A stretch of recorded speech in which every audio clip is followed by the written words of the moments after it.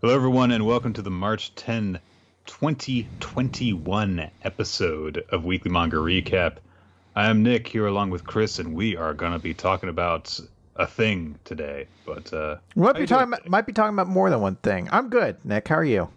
I'm all right. I've been having a really good week. That's excellent. Well, hey, you're not the only one who's in for some good news. Now, those of you who are listening right now will probably maybe know about this, and those of you who are watching it on YouTube will obviously now know that Weekly Manga Recap episodes are being posted to YouTube again.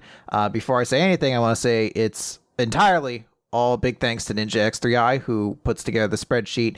He's taking initiative to start putting the episodes together, and episodes are going to be coming out. So all the new episodes will be going up on there.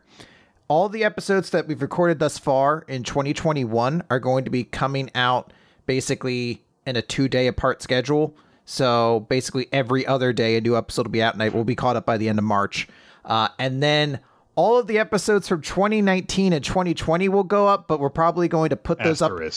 Yeah, we're going to, well, yeah, there's also a couple episodes we don't have re-recordings for anymore. But I think 98% of them we do. Those ones are going to go up essentially privately, not privately, but like not going to like push them out, if that makes sense. I think there's like a stealth way to publish, and we're going to do that essentially. That way people don't get inundated with like 120 new episodes of the podcast or something like that. So yeah, you can go check it out there. It's also a great place to check out the animated title opening at Wensleydale Cheddar and Milo Jack Stillitz put together for us. So go check it out there. And again, just a humongous thanks to Ninja X3i for doing it, because you know, it sucks. YouTube's awful. Yeah, and it was a thing that, like, you know, once we had stopped doing it for a while, it seemed like we just weren't ever going to go back to it. Well, it's because I don't know how to explain to people how I'm an idiot and how I've bumbled my way into being a professional podcaster for 12 years now or whatever, and never at any point had any of the skills. So I was like, there's no way to edit videos for cheap. I don't want to pay for Adobe every $50 every month to like do like 5 minutes of editing and then like 4 hours of fucking rendering for something that'll fail half the time. And then Ninja was just like, I don't know, I found like some free program that was already installed on my computer. I could do it really easy. I'm like, oh, well, now I look like a fucking idiot. So, thanks for that. Thanks to Infamous, or to Ninja for that. So, I think that people don't realize how long we've actually been doing this show, in the sense that that kind of software is just much more common to get on the cheap. Obviously, you can get much better programs if you shell out the money for a license for Adobe, like you said, or some of the other programs. When I started doing videos again, it was because I managed to get a version of Sony Vegas that was on sale through Humble Bundle at the time. So I paid like $30 for it, and also a bunch of other programs as well. Yeah. But for a while, like, it was a matter of like, you couldn't like edit together videos easily with easy to find, cheap programs. And since the advent of, you know, like, everyone can record something on their phone and everyone wants to be able to quickly record and edit something, a lot more software has come out that just comes on devices that will allow you to edit stuff. So I think that by virtue of the fact that we've been doing this show for this long, yes, we had the impression that that was not an option. Yeah. This is legitimately now the decade year of Weekly Manga Recap. We've been doing this now just short of 10 years. So we're like 2 months away from it. So yeah, it's and One Piece is still going, you know, it'll outlive us all. So the one series. Well, and also we talked about Skip Beat on like our second episode, and that's still going. Yeah, I just made that tweet recently where I was like, "Holy shit!" I knew Skip Beat was still running, but seeing like the Viz tweet, like volume 45 is out. I'm like, yeah, what the fuck? We talked for like felt like an hour about Skip Beat at the time. What the fuck has happened in the decade since? Yep. How is she still not like gotten together with somebody? What's going on? Speaking of teenagers that won't confess, Kaguya-sama Love is War is the recommendation we're taking a look at this week. Kaguya-sama wa kokura setai tensai tachi no renai zunosen. And I can't believe I actually managed to pronounce that as accurately as I did, and I think I did an okay job. It's a romantic comedy manga by Aka Akasaka. It's been running since 2015 and since 2016 in Weekly Young Jump, a seinen magazine by, of course, Shueisha. And it's available in English through Viz. This is a romantic comedy series. It's set in high school. It follows the exploits of a student council, the people who are in charge of like the student body and stuff. Our protagonist is Kaguya Shinomiya, who is the vice president of the student council. She comes from an elite family. She's, kind of held up as perfect in every way. And the president of the student council is Miyuki Shirogane. The school that they attend, I think it's Shuchin is how you pronounce it. It's a school for the elites. A lot of like famous people's children attend there. Shirogane is an exception to that because he comes from a poor family and he's a scholarship brat. And the two of them have an attraction towards each other that has developed over the course of the few months that they've known each other prior to when the series begins. But neither of them wants to confess to the other because they are uber competitive. And there is this thought that love is war and confession is conceding. If you are the first person to confess your feelings, then the other person will get to control the relationship from there on out. And so neither of them wants to, both of them want to be together, but neither of them wants to admit to the other that they want to be together because that is ceding an advantage in this kind of struggle between them, this rivalry that they also share.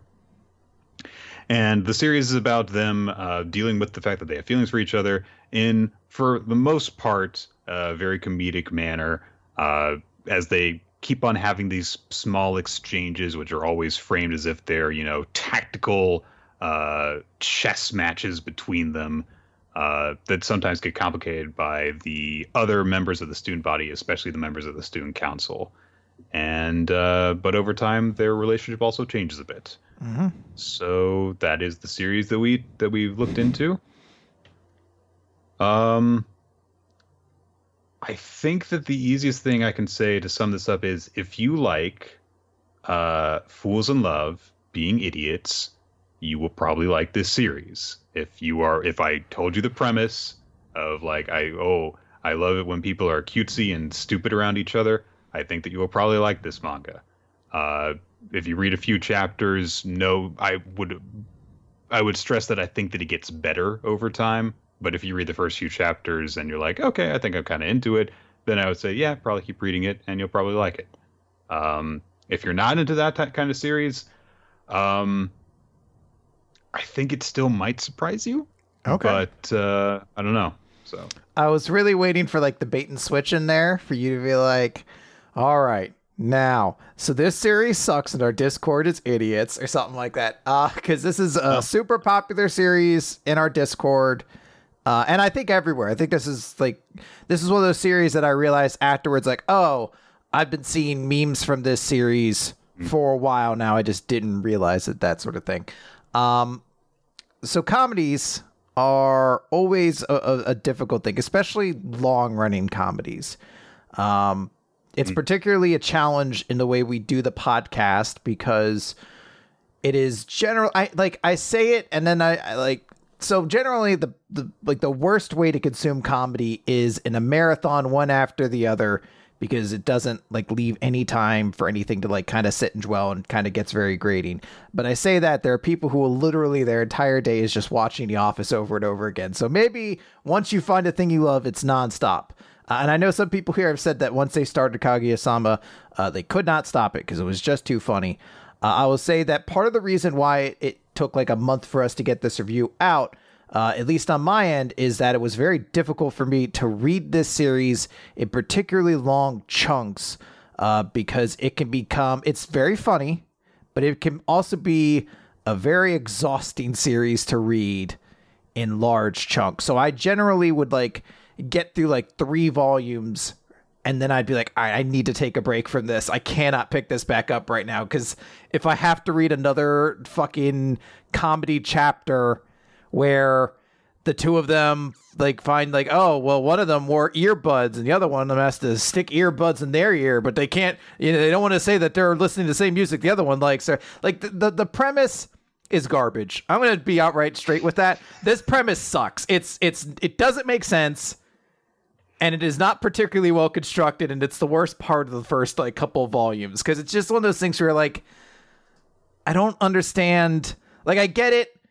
The will they, won't they? They both want to. It's a funny premise. They just don't want to admit it. But the idea of like, well, whoever admits it first will be the submissive in the relationship or the lesser in the relationship, and it's sort of odd. It's intentionally dumb because all of the evidence in the series refutes it. There's a very established couple early on who does not have that dynamic in any way, shape, or form. Mm-hmm. And it all makes sense because this is a student council, the smartest people who also happen to be the biggest, dumbest idiots in the world. These are the stupidest children I have ever seen in my life. And that's where a lot of the actual comedy comes from.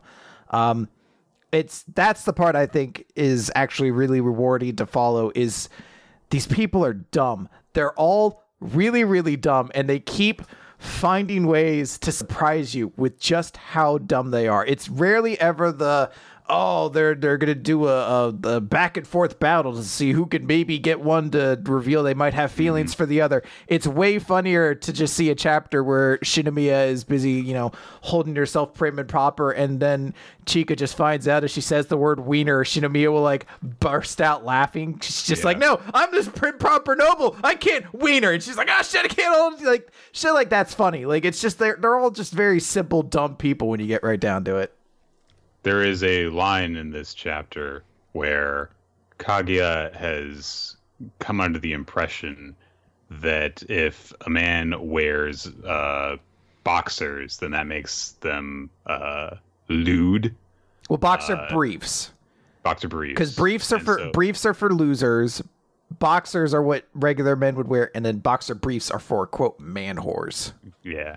So she's trying to figure out what kind of underwear Shirogane wears, but she's trying to think of it, and she's immediately, realizing like, how do I ask him this without coming off like a massive perverted weirdo? Because it's important that I know this information, but I'm not doing it for sexual reasons. So she literally is like, they're sitting there thinking to herself like, isn't there some non-perverted logical way of seeing his underwear? And it's like, so yeah, they do. It's really when it breaks down to the very small things like that and they're not contextualized in the sense of but it was a gambit by this person. They were trying to outsmart this character. When it just breaks down to like, and it kind of loses all pretense, and it's just like these kids are idiots. They're very smart, but they're very socially inexperienced and very sheltered in Kaguya's case. So in that sense, they're idiots, and so we can let them look like idiots in that sense.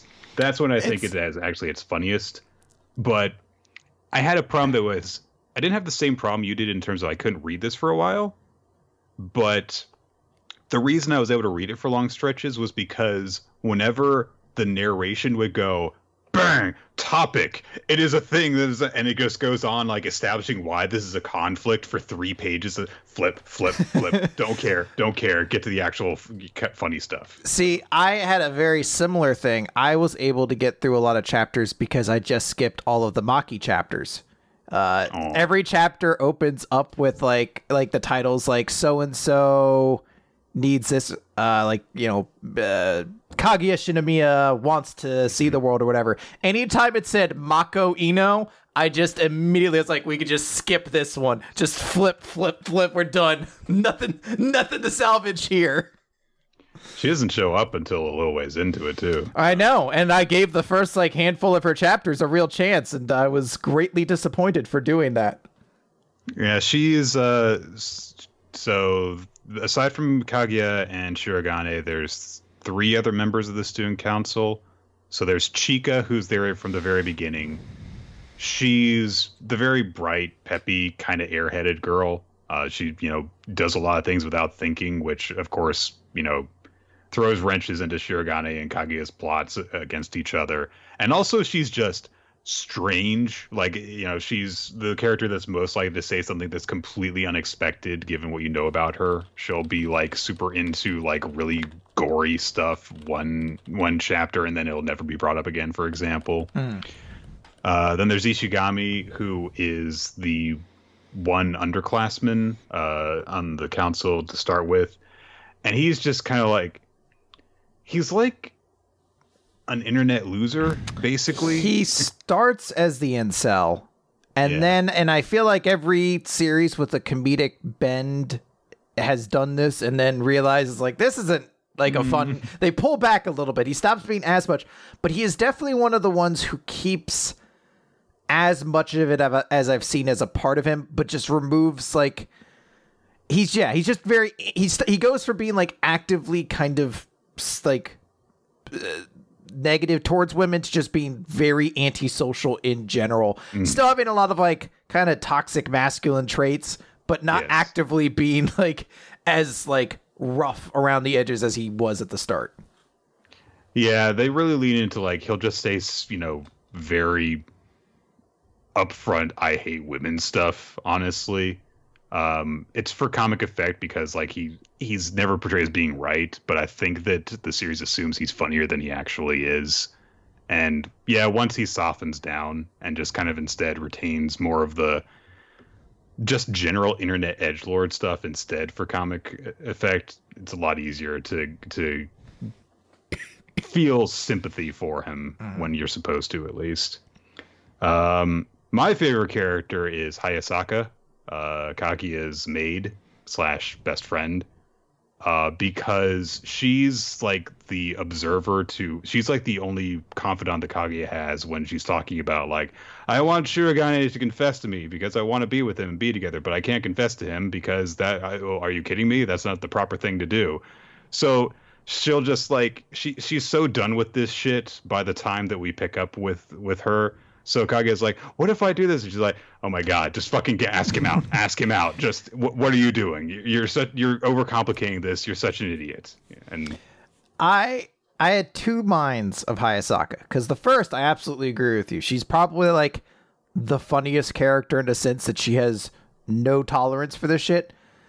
But then I started to turn on her because volume after fucking volume come by and they still don't do anything. So the point of her being like, just fuck already, is almost become a meta thing of me being like, shut up, series. You know you are just a mouthpiece for this point and you can change it at any goddamn time. So there was that level. But I like her character chapters probably some of the best. I think she has some really emotional good stuff in there. There's one exchange that she has with Kaguya where, because Kaguya is very naive about a lot of things, because she's from this very rich family, and at first it's just to kind of portray her as like the ice queen kind of thing, and then comedically twist that in terms of, oh, but she, you know, is secretly, you know, a goo goo gaga, head over heels in love for this boy, and she has no idea how to deal with it. Over time, it is used more for dramatic effect because she's from this very proper family. She was never allowed to have friends. She was never allowed to go to clubs and go hang out with friends and stuff like that, because it's an improper thing for someone of her stature to do. But it's still played for comedic effect that she's still naive about a lot of stuff. So there's one bit where Shirogane is going to go to a mixer with some friends, and Kaguya is talking about it with Hayasaka. And she's like, oh my God, that's where they like hook up and have orgies and stuff, isn't it? And Hayasaka says out loud, it would be a pain to correct you. So yes, you're right. Like, she just says it out loud. So I really do like her. But I do understand where you're coming from, because it takes a while for things to actually get to a point where you see new progression. Although I will say, to this series' credit, even if I hated this manga, it does one thing that I always hold up as the standard of any will they, won't they relationship portrayed in fiction, which is eventually they resolve that situation and then move on from the will they won't they and do other stuff. So full credit there. I appreciate that. I won't say exactly how it goes because it's pretty far into the series. It's like 3 years into the publication, more. I was going to say, so I read up through the Culture Festival arc, which that's sort of a big turning point in everything's relationship. And that was 14 volumes into the series. So that's pretty deep. I mean, that's, I think there's 19 volumes total of the series thus far, 18 officially translated. 18 have been released in English, yes. Also, by the way, on that point, obviously with the way we do this podcast, we always encourage you to go read the official releases. This series, maybe more than anything, please read the official release. I looked at a couple of the fan versions. It is almost unreadable. I don't know what they're doing. It's horrendous. It's like I was trying to find. It's like that old meme of just a shit ton of different word font arts of just the most distracting, obnoxious quality. Everything has to be its own crazy font. So yeah, go definitely grab the official releases for that one. To the series though itself, I at first I was of the mindset of this is fine. But generally, I'm not crazy on it. Maybe it's just a little overhyped. Things like that. But there was one moment that I could specifically recall where I was like, okay, this is where the series is turning around. And it's, I think, maybe the first time they do a two-parter. But there's this whole premise. They have to go to town to buy things for this big festival. And Shirogane and Shinomiya are tasked to go shopping together. So that night... the whole nonsense is happening. And Shinomiya is like, oh, I'll go call him right now. And Shirogane picks up and he's in the bathtub. And she's like, I didn't realize you're in the bathtub. He's like, don't worry, my phone's waterproof. She's like, that's not the issue here, whatever. Eventually, they kind of meet a point where they're like, all right, well, she just kind of hangs up before he can say something. He texts her. And then the plan is hey, tomorrow we're going to go out together. It's going to be basically our first date. And then it cuts to the next day, and it's pouring raining, just a massive deluge.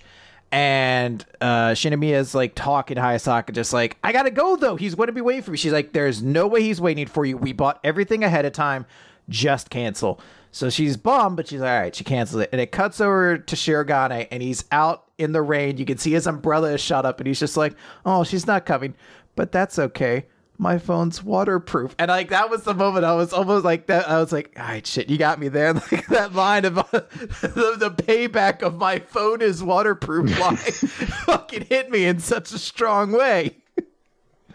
It's weird because for most of it is such a silly series. There is an entire chapter dedicated to after a festival that they've run, Chika has grabbed one of the used balloons.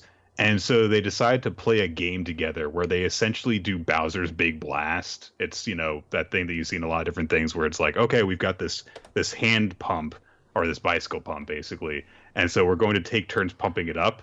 There's all these little jokes about them as they're trying not to blow up this balloon. My favorite joke in it is that it's Shirogane's turn, and it's very clear that only one or two more pumps is going to make this thing burst. It's either going to be him or Kage, who's right after him if it doesn't explode on him. And so Shirogane looks at her, and he sees that she's terrified because she's very bad with loud noises and stuff like that. And we get this dramatic narration that's Shirogane thought back to something important that his father told him.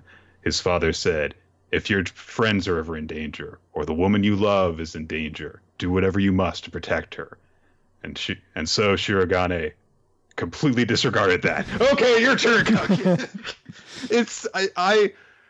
There are a few times when I'm reading a manga and I will actually just bust out laughing, and that one really got me. The pacing and the delivery of the joke is so good.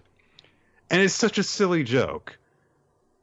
But then, at the same time, the characters, you do really feel sympathetic for them at different points. Kaguya, whenever she's, really happy or really sad, which is a lot of different times, you feel that way for her. Ishigami gets like a very sad but like realistic backstory of like, oh, there was a misunderstanding, and since he was just a weirdo, everyone took someone else's side against him at school, and he nearly dropped out of school because of it. And the reason he's part of the student council is because they basically saved him and stuff. And I kind of overall get like a little bit of a Sket Dance vibe from this, not just because it's a group of kids that, you know, are have silly one-off adventures and stuff, but in terms of, because you go on those silly little one-off adventures with them, you get a sense of the characters in a light setting, and then when it comes time to do a dramatic thing with them, you've grown to relate to them already, and so you feel more of the effects of that. I think that Kaguya-sama balances the two much better. And then, once the dramatic stuff is done, you go back to the silly stuff, and it will make fun of all the dramatic turns and development that the characters have gone through and use them for comedy again. So it kind of takes, you know, it kind of takes the stuffing out of itself for comic effect. Yeah, so. I think it helps a lot that the cast is genuinely pretty likable for the most part. As I said, most of the negative character traits kind of get pushed to the side or helps to flesh out like flawed characters more than anything else. So like Shirogane, we very quickly kind of come to understand that he is genuinely just an extremely good person. Like that's kind of the quality that people seem to like the most. So there's just moments in the series where you kind of admire it. I think one of the ones I enjoyed the most was it was after that little group date with Hayasaka. Hayasaka has this big thing about like, I can't show my true identity. No one can. Like even babies know to hide the parts of themselves that are weak because people will go after you for it. And then it ends with a joke about how Shirogane can't rap. He's just a terrible rapper. It's kind of a running joke throughout the series. He's bad about everything. And then a couple chapters later, Shirogane goes to Chika and is like, hey, I need you to help me learn to rap. And the reason for, like, because it's a dumb joke to basically be like, hey, look at these kids, they're going to rap. This is wacky. But the actual intention behind it is Shirogane wants to do this rap because he knows it's bad. He knows he is bad at rapping, but he has a passion for it, and he doesn't want to hide his weakness because he wants to show Hayasaka that she doesn't need to hide any part of herself either. He believes people can be their true selves and be respected. So it's actually, like, I didn't even find that entire sequence to be particularly funny, but it's still really enjoyable because it's such a genuine moment with the two of them. And I really just like those little moments there. Yeah, I think that's really what it comes down to is that's kind of the point of the manga, is if you play games and you're hiding yourself and stuff like that, you're just kind of delaying your chance to be happy. And when, you know, characters are upfront about stuff, yeah, sometimes it doesn't go your way. But like, there's that lesson in there in the couple that is established early on in the series. One of them just took action, and they have a relationship that is for the most part happy. And every time that trouble comes up in it, it's because one of them isn't fucking talking to the other. And so they need to learn to just do that. And the fact that it's, you know, using young people to do that is, you know, and it makes sense that they're all experiencing that. You never think, oh, what a bunch of idiots. You think like, oh, stupid kids. They're learning how to actually be adults and how to just talk to each other, communicate. I think one of my favorite relatively early chapters, is the stargazing one that they have, where it's one of the first big ones where Shirogane and Kaguya start to actually, like, you know, show that they really like each other to each other. Because they go out, the student council goes up on the roof to like stargaze and stuff, and Kaguya is trying to think to herself like, oh, I'll manipulate a situation so that he'll, like, you know, try and get close to me and stuff. And Shirogane is just so enraptured by the stars and the moon that he's letting his guard down, and he's just naturally doing the things that she wants him to do as part of her scheme. And he tells her about the story of the Princess Kaguya, and he says, like, Kaguya, you know, left behind this elixir that would have let her love experience immortal life when she went away to the moon, and he couldn't deal with her not being there, so he burned the elixir, and so he died before she could return from the moon. And like in Naru. Yes, exactly. And Naru shows up in this series. Oh, fuck. He's the Shadow in this series and in One Piece. That's cool. Why not? So he says afterwards, like, I think that what's really sad about it is that what I believe is that Kaguya wanted him to drink it because it was a message from her that if you live long enough, I'll come back and then we can spend the rest of our eternal lives together. And he didn't understand that. So I think it's sad. And he then says, if it were me, I would never let go of Kaguya, not even thinking about the fact that, Kaguya that he's in love with is right there.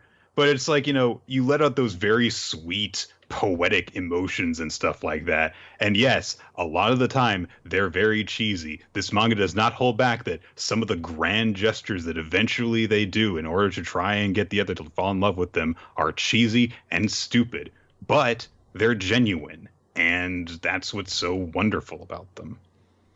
Yeah. I will say, so we talked a lot about the comedy, and we're starting to talk now about the romance of it. And I will say the romance in this series, or the emotion it pulls out, is the thing that would make me recommend this to people.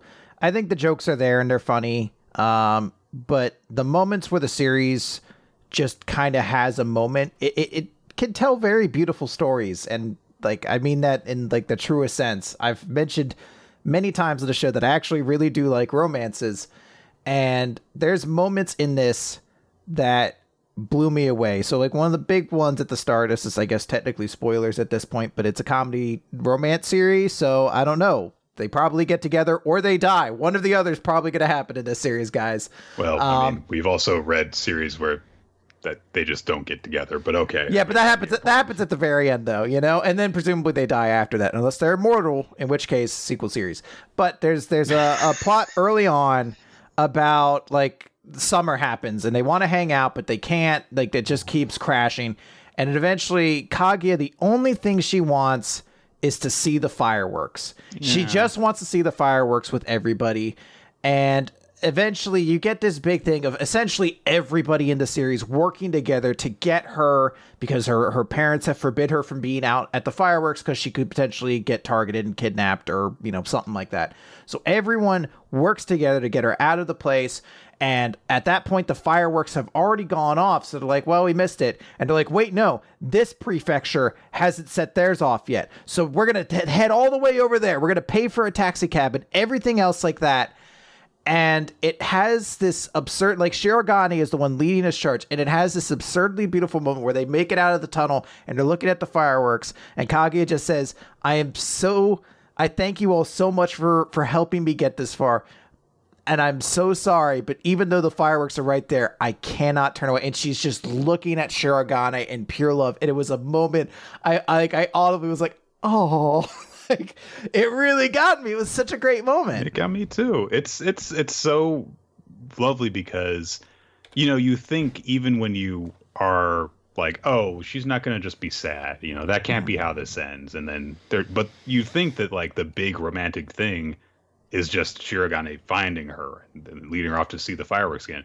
But then it does that. And it's just like, God, that's so much better. Yeah. That you built up this romantic idea in her head, but she just loves this boy even more than this ideal that she had in her head. And that makes, honestly, I think that was the moment that I did really believe, like, oh, it's not just like, oh, here's a love story, but actually like, oh no, these kids actually do fucking love each other. Yeah. So. And you can see why. It's not just they're the leads in this romantic comedy and thus they get together. You actually do see why they would kind of like each other. I mean, they talk about it like once or twice a volume somehow, either unknowingly or by being tricked, or they're drugged or something happens where they reveal their true things. But yeah, they legitimately do.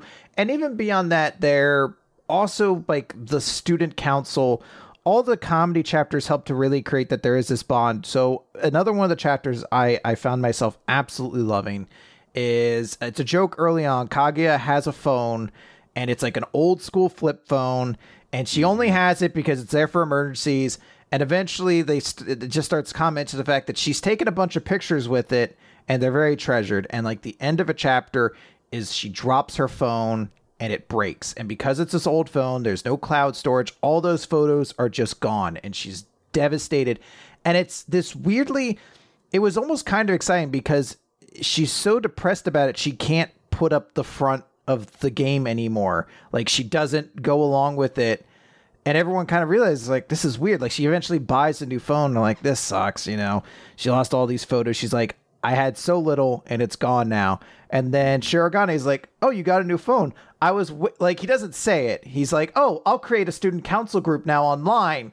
And then like Hayasaka's like, he's been wanting to do that for a while, but because you couldn't have Line on your old phone, he's waited.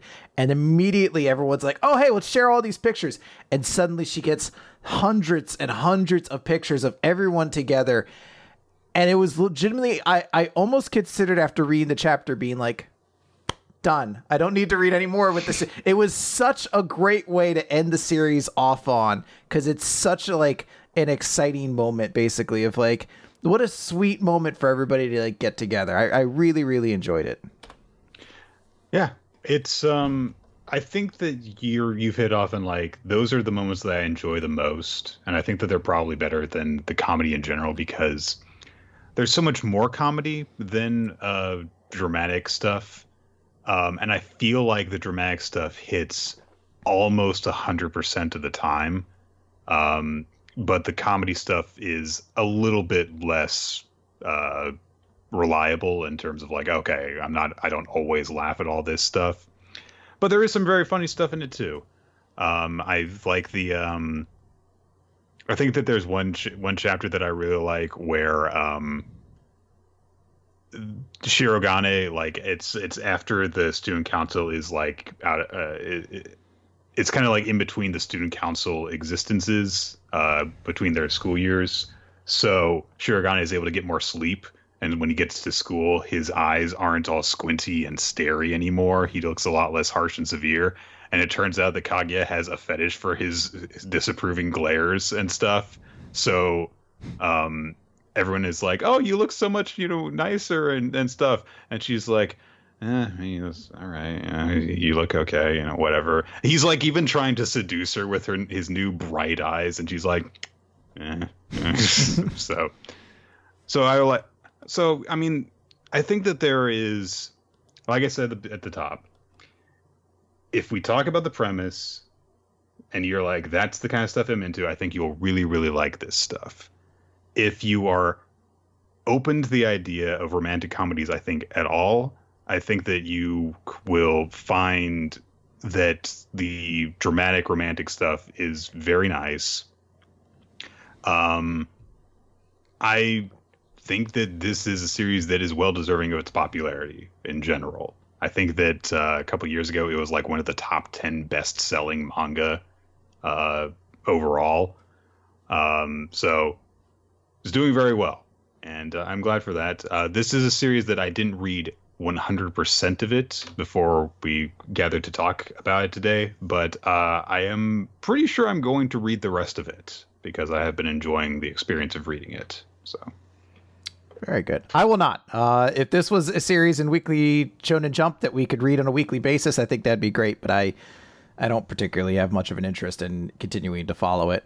But I am very glad it exists, and, I think it's super cool. So there's all that, but I don't know. I don't know what the but at the end of that is, but everything comes to an end one day, and thus so has our review of Kaguya-sama. And this review of the series did not end with the characters getting together. Therefore, they're dead now. I believe, according to your yes, they did not. Logic, they did not get together, so I believe they are dead. Unless, again, at the end of it, much like Freddy versus Jason, Shirogane emerges from the water holding Kaguya's head, and you believe Shirogane is the victor. But then Kaguya's eye winks, and you're like, well, maybe not. He has to go to sleep at some point. So who knows? There really might be no winner here. Also, by the way, for the people there, Miko sucks. I don't care how much better she gets later on. She's fucking garbage. All of you people who are just like, she's the best girl. No, she's fucking garbage. The point I was at, she's fucking female love interest for you to get with. That is the only thing she exists to serve. She has zero character beyond make the school great again. So I'm sorry. She's fucking garbage. I don't really like her that much. There you go. Honestly. I like her friend a lot better. Her tall glasses friend, who's just incredibly blunt and matter of fact about everything she says. But her, no, she's kind of annoying. So people are like, she gets amazing. Imagine if you were you're a fucking comedy fucking sitcom, like fucking Modern Family, and Phil Dunphy took 7 seasons to get good. Like, how fucking awful that would be. It would be more like, well, Lily gets really funny eventually. It's like, well, yeah, but she's the advantage of she's a baby before the first 2 seasons. All you people are the same motherfuckers who, when Final Fantasy 13 came out, they're like, just play it for 25 hours. It gets great. Like, all right. Or when people are encouraging me to read MS Paint Adventures. No, it gets good after 400 editions. No. All right. My Hero Academia. This is the sequel to The Everyone Dies of our review, right? Yep. So, My Hero Academia, chapter 304, Izuku, Midoriya, and Toshinori Yagi. To put this in very, very, very general and very brief terms, this is the one chapter that I would pick out that is, in the entirety of this series run, the most likely to get the reaction of fans going, "Oh my god," when reading it. But if you show it to an outsider, they were like, "What the fuck was all this?" And Nick, can we experience this chapter between the two of us exactly that way? Because I kind of felt you would feel. I read this chapter and I was like, "What the hell did I even read?" I literally got to the end. And I was like, "I thought did we not already know he's the last all for one or one for all?" We did not know that. No. All right, there you go. Oh, so last chapter left off with Toshinori, All Might, kind of standing vigil over Deku and sensing that One for All was stirring within him. And so we go inside Deku's mindscape, basically. And it is a version of, how, he was in that shadowy form and he was meeting some of the previous wielders of One for All. But this time, he shows up in that shadowy form where he doesn't have a mouth, and all of them are there. They're gathered in this semicircle of way too big chairs. It's Organization 13, basically. There's like a shit ton of chairs. They're all too big. It's a very, very dramatic meetingscape. Yes.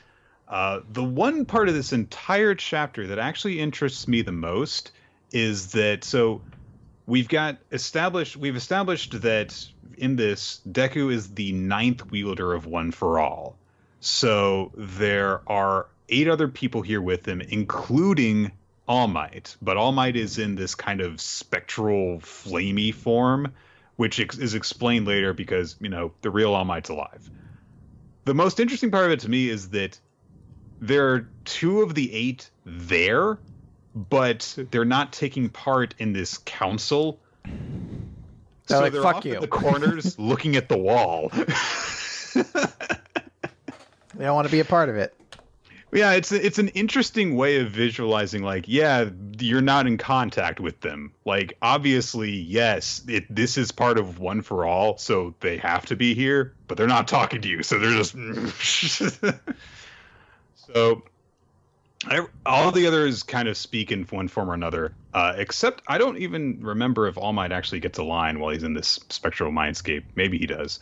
But the others all, are saying their lines and stuff. There's a couple people there that we've never actually seen before. And so they start off by saying, okay, 4 months ago, the power began growing rapidly. And along with the growth, the vestiges of within One for All took on more solid forms, and they are now able to communicate with each other. In the earlier battle, my brother's power drew us out by sheer force, allowing us to appear before you more easily than before, i.e. that communication between Deku and Nana on one end, and Shigaraki and All for One on the other. Despite not having a mouth in this form, Deku can talk if he tries hard enough. I was like, why wouldn't you just give him a mouth? Like... It looks cool. I don't know.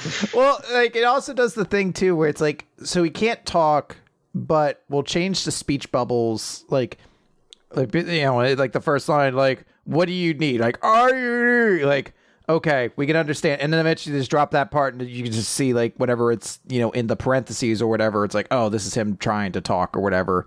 And it's like, why not just cut that whole bit, basically? Like, why not just give him a mouth?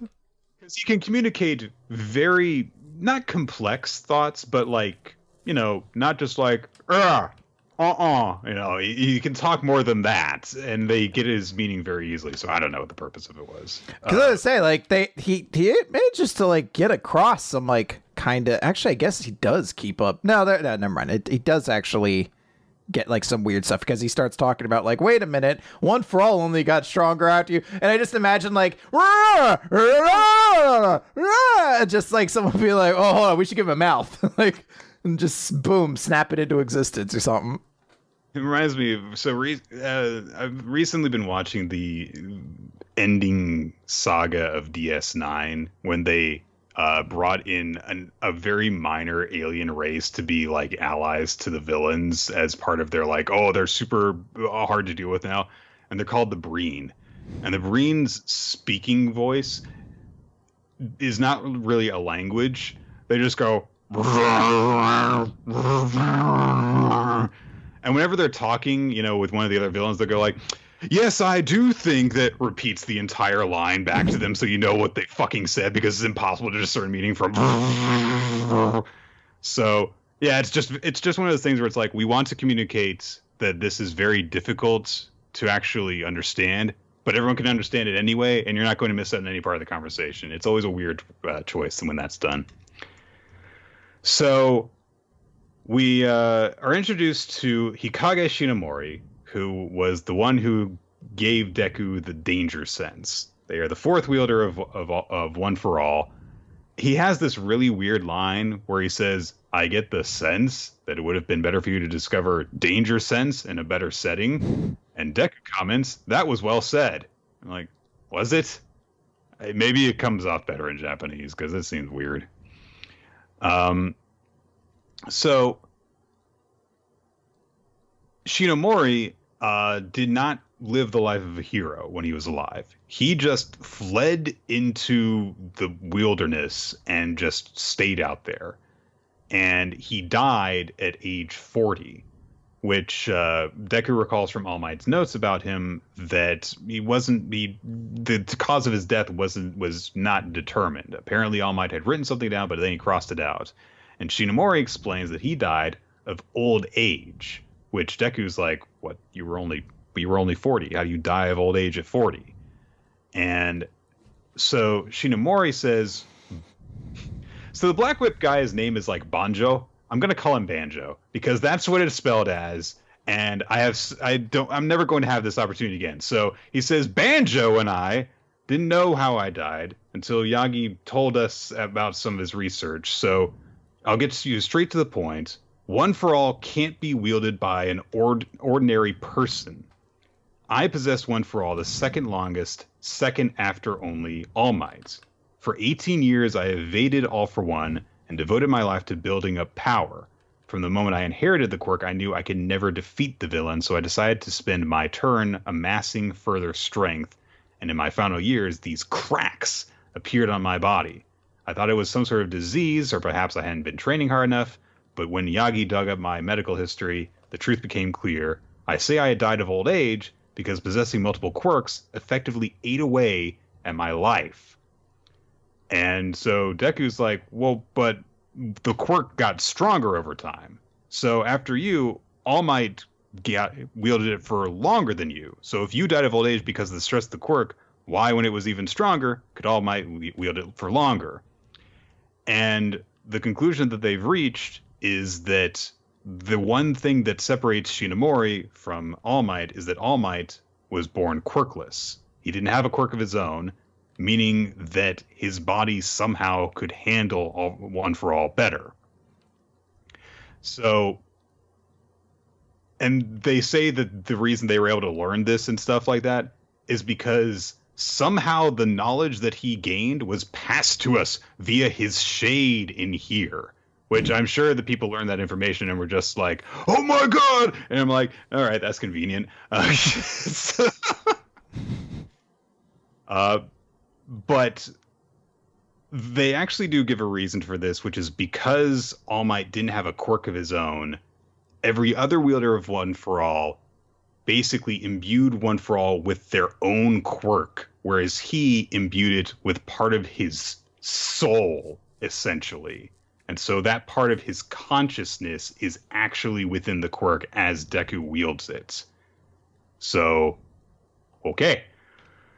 So, the original One for All says, by some twist of fate, this power that must pass from one to the next wound up being meant for those who lacked power to start with. They are the ones who can draw out its true value. And Deku says, okay, so now that the predecessor's quirks are manifesting, I can't pass this on to a normal person. One for All can't be transferred anymore, is what you are saying. I don't know why he says this is an impossibility, but the original One for All says something that makes more sense, which is there's not a lot of quirkless people out there in the world because quirks are being stronger and more common generation to generation. None of us knew any of this at the time, but as fate would have it, it passed into his hands and then yours. If only we had found a way to interact with the wielder sooner, so much pain and suffering could have been avoided. Do you get it now? You might be the last wielder of One for All.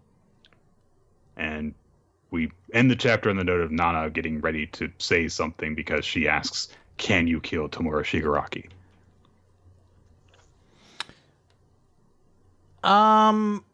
So question, you know better than me, because I was about to look this up, but you might just know better off the top of your head.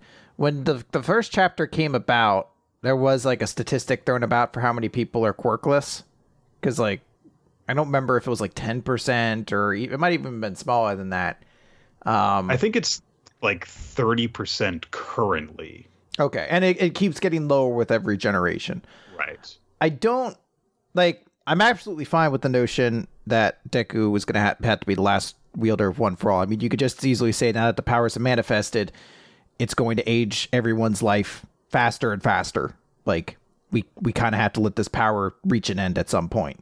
Rather than the idea of, actually, it could keep going on, but we just don't think we're going to find enough quirkless people in the world. I was like, I don't know. You could even say, like, oh, it was like a real anomaly that quirkless people who are noble enough that we could, safely pass this power on. Like, that's rare. But I was like, I don't, like, the entire world, you don't think there's another person who you could pass this crazy, super powerful, awesome ability to on?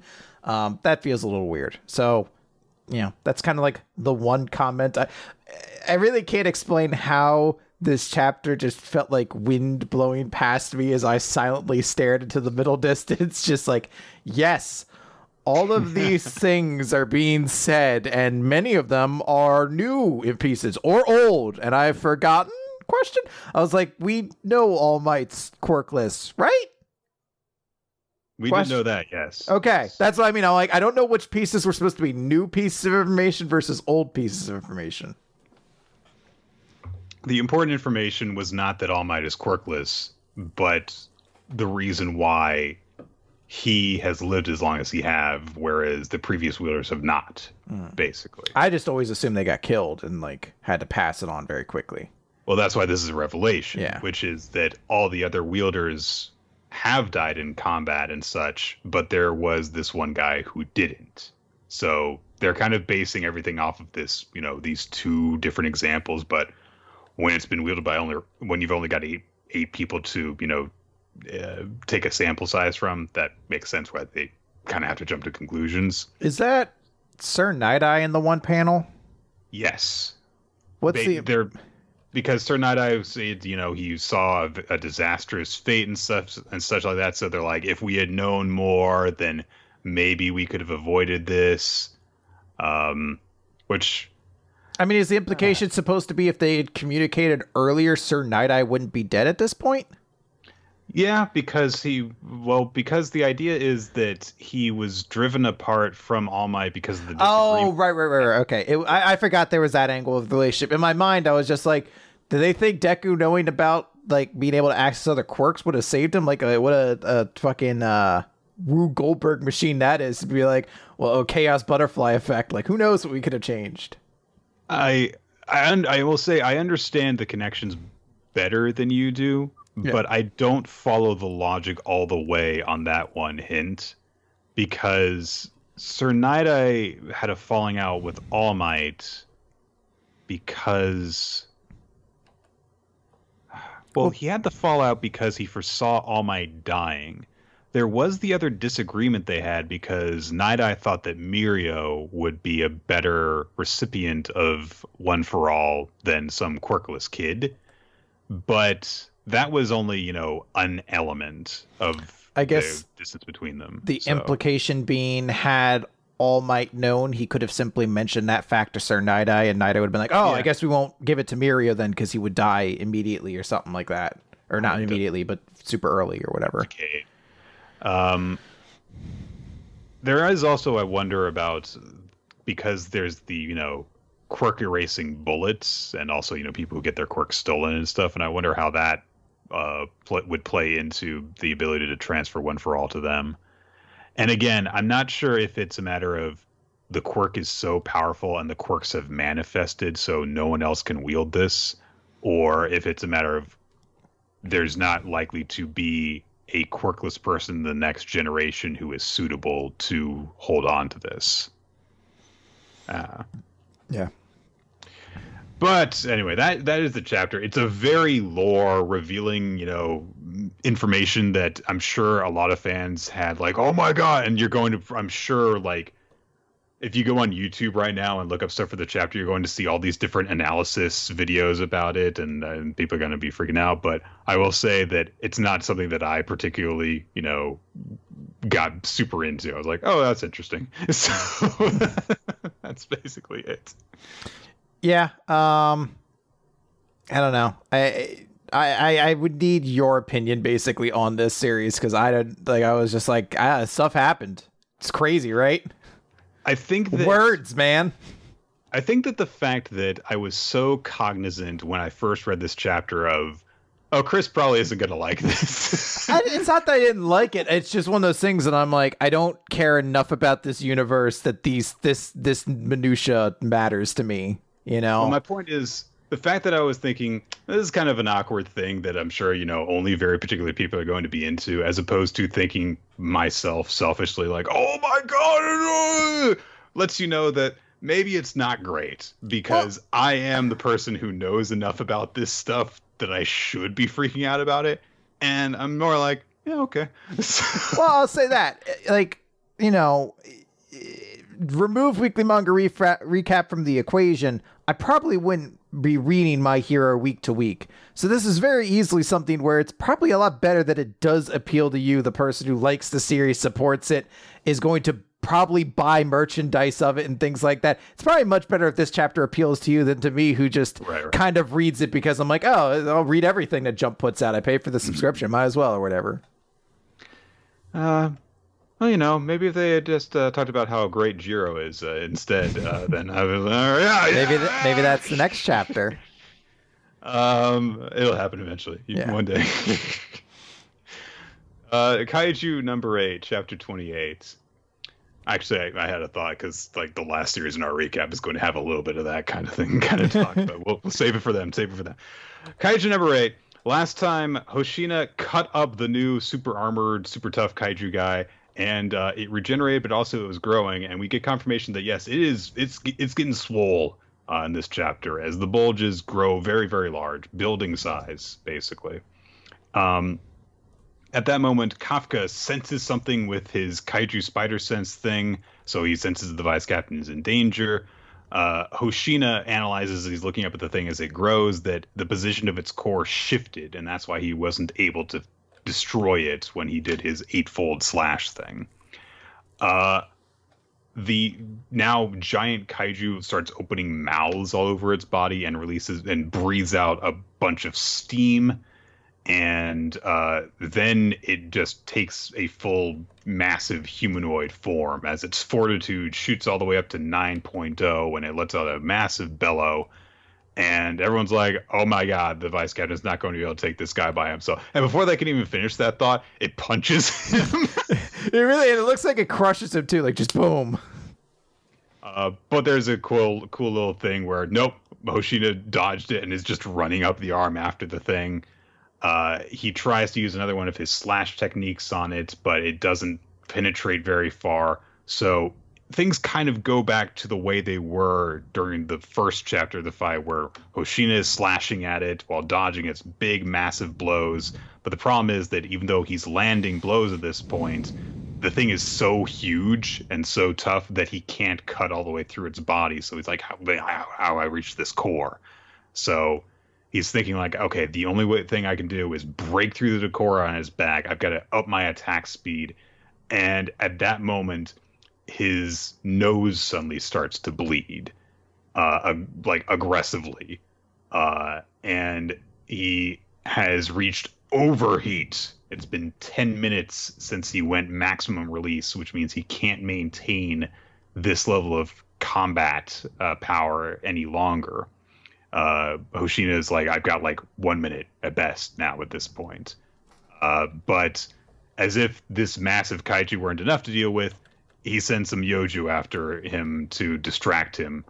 And the things also explode like living missiles as they get close. But Hoshina tries to turn this to his advantage by using the cover of the explosion to escape through a smoke screen, get behind the thing, and get in position. And he starts to use technique number 6. And it's like, oh yeah, he did it. And we cut to the next page, and the thing has mouths open all across its back with eyes that stare right at Hoshina. So no openings anywhere. It punches him, seems to land a direct hit. And, well, I mean, Hoshina blocks it with his swords, but it sends him flying through multiple buildings, and he's left slumped up against a wall. And his release is forcefully deactivated because he's out of time and has pushed himself too far. And he also seems to be only half conscious as the chapter ends. This was a super cool chapter. I mean, so already you have like the notion of this was just kind of a very cool like visual fight. And rival kaiju has looked a lot stronger. But I also like, because everyone has been kind of saying like, well, you know, Hoshino's going to have to kind of job here because, you know, we need Kafka to probably be involved with this or other characters. Like, it would be too quick if you just immediately killed this new character and everything like that. But I think every way you really can slice this, Hoshino kind of still looks good in this defeat. Like, immediately, he dealt with the small version of it. Won that almost instantly.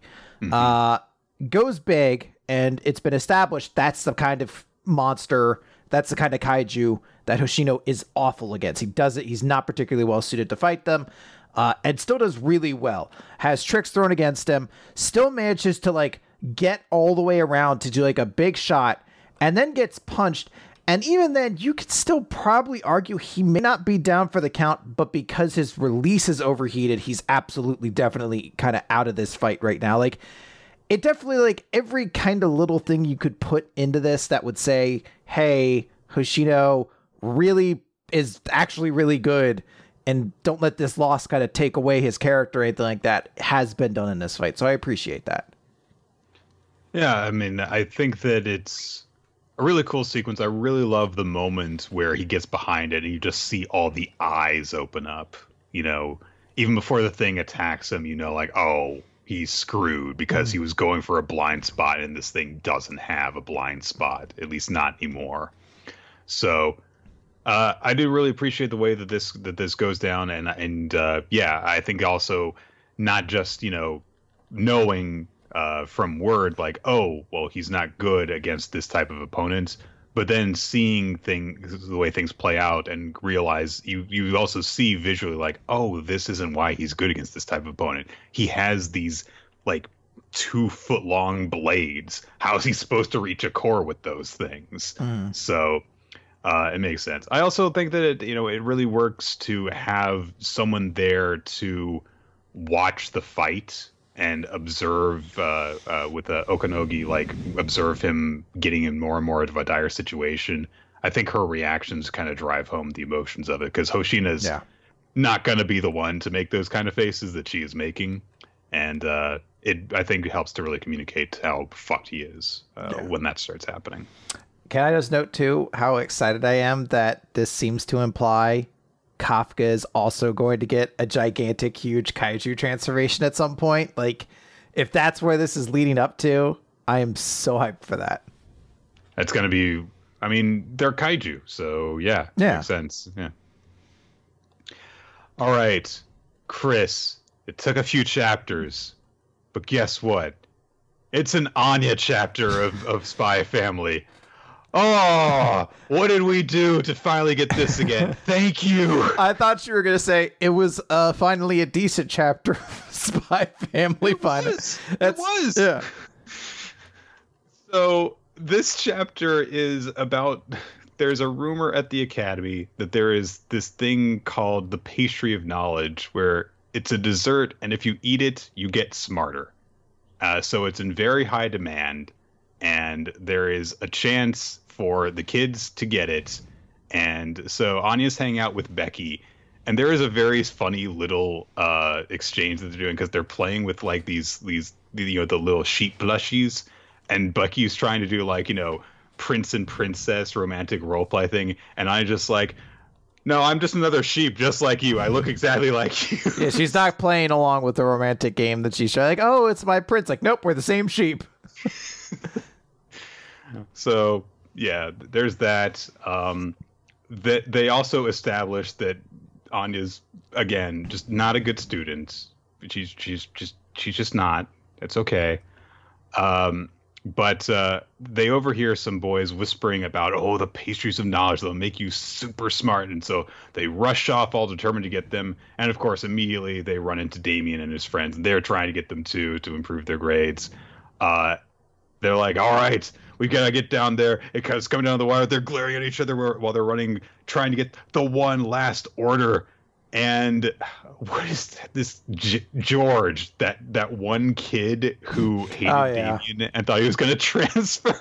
He shows up. He's like, I'll have the last order, please. And so he gets it, and everyone's like, you give it to us. Give it to us. And they immediately bring up like, hey, remember that stuff that, I gave you this and you never returned. I gave you this, you never returned it. And remember, we did all that stuff for you and you never made it up to us. And Anya's like, I'm mad about the leaf. Like, very deadly serious. Not even angry. Just like, I'm mad about the leaf. So, fortunately, it's a set of 5 macarons. So, he says, look, it's a set of 5. I'll keep one, and you guys can have the other 4. Fair enough. Only afterwards do they realize, wait a minute, there's 5 of us.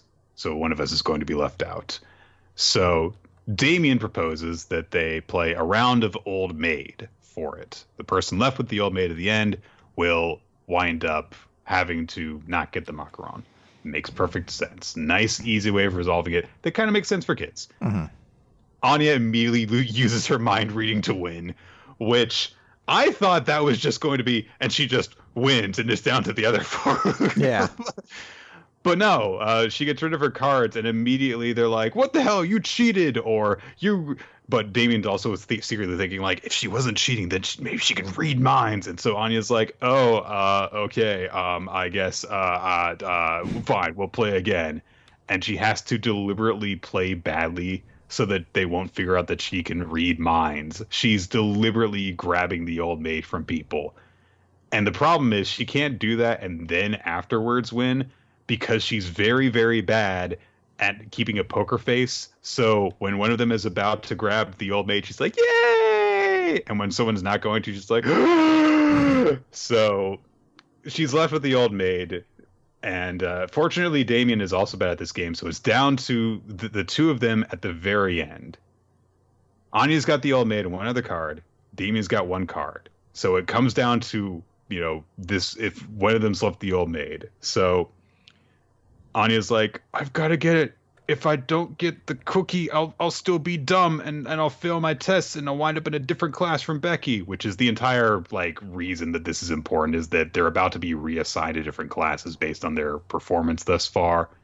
And Anya doesn't want to lose her friend. So again, Anya can't keep a poker face. Damien sees her go, no. We cut to later, and Damien let her win. Because he didn't want her to be upset, because he likes her. So, and honestly, that's one thing. But the part that honestly really did get me when I was reading this was Anya goes to Damien's like, do you want half? It's like, aww. And Damien's like, no, I don't need it. I'm smart enough without it. So Anya eats the cookie, and she acts like she's become a Super Saiyan, and she's got super learning powers. And she goes through the next 24 hours just going while studying in class, at home, taking the quiz. They get their results the next day. And Anya did fucking terribly again. Of course, there's no magic make you smarter cookie. So that's just kind of it. And so she's like, all right, well, that sucks. But Becky says you can make up for it on your finals. You can. So it's not guaranteed yet that she'll be reassigned to a different class, but things aren't going so great for her. She gets home. She's very upset. She goes to her room. Lloyd's looking over her test results, and she says, well, she has gotten a bit better. She's got a long way to go. But then he notices, hey, on this classical language test, she made a lot of spelling mistakes, so she lost a lot of points that way, but otherwise she did quite well. And he wonders, like, they haven't studied this very much, so could she just be well acquainted with this because of her upbringing? And he ponders this for a bit, but then he's like, and just kind of dismisses it. So I'm not sure exactly how this is going to play in the future, but it's weird because like the chapter ends on the note of, yeah, Anya's got some sort of thing that like lets her understand classical language better than she is at all the other subjects, and I have no idea what the importance of that would be. So. Probably where she's from, I'm assuming, like her origins or something like that, like her parentage or something with where she was experimented on, something along those lines is what I feel like the implication is. So that's the part that had me really excited for this chapter, because it was like, cool, we get kind of like a lead in, a tease to something here, and we almost end on something that's kind of intriguing as opposed to like a silly joke. We do end in a silly joke because they're like, oh, well, we'll make hamburger steak for dinner. And yours like, I'll make dessert. And Bond's like, oh, I'm going to get killed again. Yeah. Remember, there was the whole chapter where I'm going to die because she's a bad... Didn't happen. No. As for the actual chapter itself, meant that there was a bad Bond chapter, Chris, so it didn't happen. I'll say, so for like the old maid thing, I feel like this is something that like every comedy series has to do at some point. Like even Kaguya-sama had a chapter about like doing old maid or some card game to that extent. And I know I've seen this gimmick done before. So it's not super surprising. I feel like a bunch of characters in a comedy play a card game and one of them has a really bad poker face or something like that is just like a common jag. But I did find it legitimately very sweet when she's about to lose it. She's just like, oh no. And Damien's like, all right, I'll let it. Like it's a sweet moment just because her face looks so sad in that moment. So I do like that. And then her immediately being like, hey, do you want half is a very sweet follow-up. So I'll enjoy it for that at that point. I think that the part of it that I enjoy is not so much the old maid itself. It's just like, oh, they're being kids, and I appreciate that. So. Mm-hmm. All right. So, hey Nick. Guess what just got posted? All right, let's do it. Live reading of Eden Zero. So, prior to this, Eden Zero had not been out, but chapter 133, Following Ziggy's Path, just came out. I just decided to refresh just to see, and there it is. So I'm going to live read this chapter, which means I have not seen it to this point. I don't really know what the contents of this chapter is. The cover page has, I think, Zhao Mei. I don't remember. I feel like the only thing notable about this character is she has bare feet, so I feel like she fulfills another fetish for somebody. So, yeah. Bare feet. So. Yeah, so there we go. Oh, we open up with Zhao Mei as well. These are my favorite chapters, except instead of my favorite, these are the worst. So Eden Zero came to Florista. Yep. Ziggy caused a big problem there. They meet Xenolith. Yep. Our heroes began training under... I don't know why she's drooling. Oh, yeah, because she likes battles. I forgot that was her stupid gimmick. They're training to defeat Ziggy, catching us up on everything. Nero set out. Sheeta's out there. It's gonna, or Shura rather. It's gonna be real bad. And Elsie, who cares about all these characters? All right, I guess we're done with the flashback. Weiss has apparently never held a gun in his life. because he's currently holding a gun, like, I don't know, it's like off to the side and just shooting off randomly in directions. But apparently there's the shoulder brace exactly where it should be, resting over his elbow. So apparently he's a crack shot with the worst way of holding a gun. Oh wait, no, hold on. It looks like I can't see perfectly. It looks like he actually missed a whole bunch. No, he hit all the targets. Xenolith said, ever tried aiming that gun? You can't control the recoil. You pulled the trigger too hard. You'll never be a marksman that way. Oh, so he's just training everybody. Rebecca can't activate her ether gear. Yep. Your movement's improved quite a bit. And then Xenolith just fucking flips him over. And he's like, you suck. Listen, Shiki, gravity is the weight of the heart. The stronger the stronger the gravity. All right.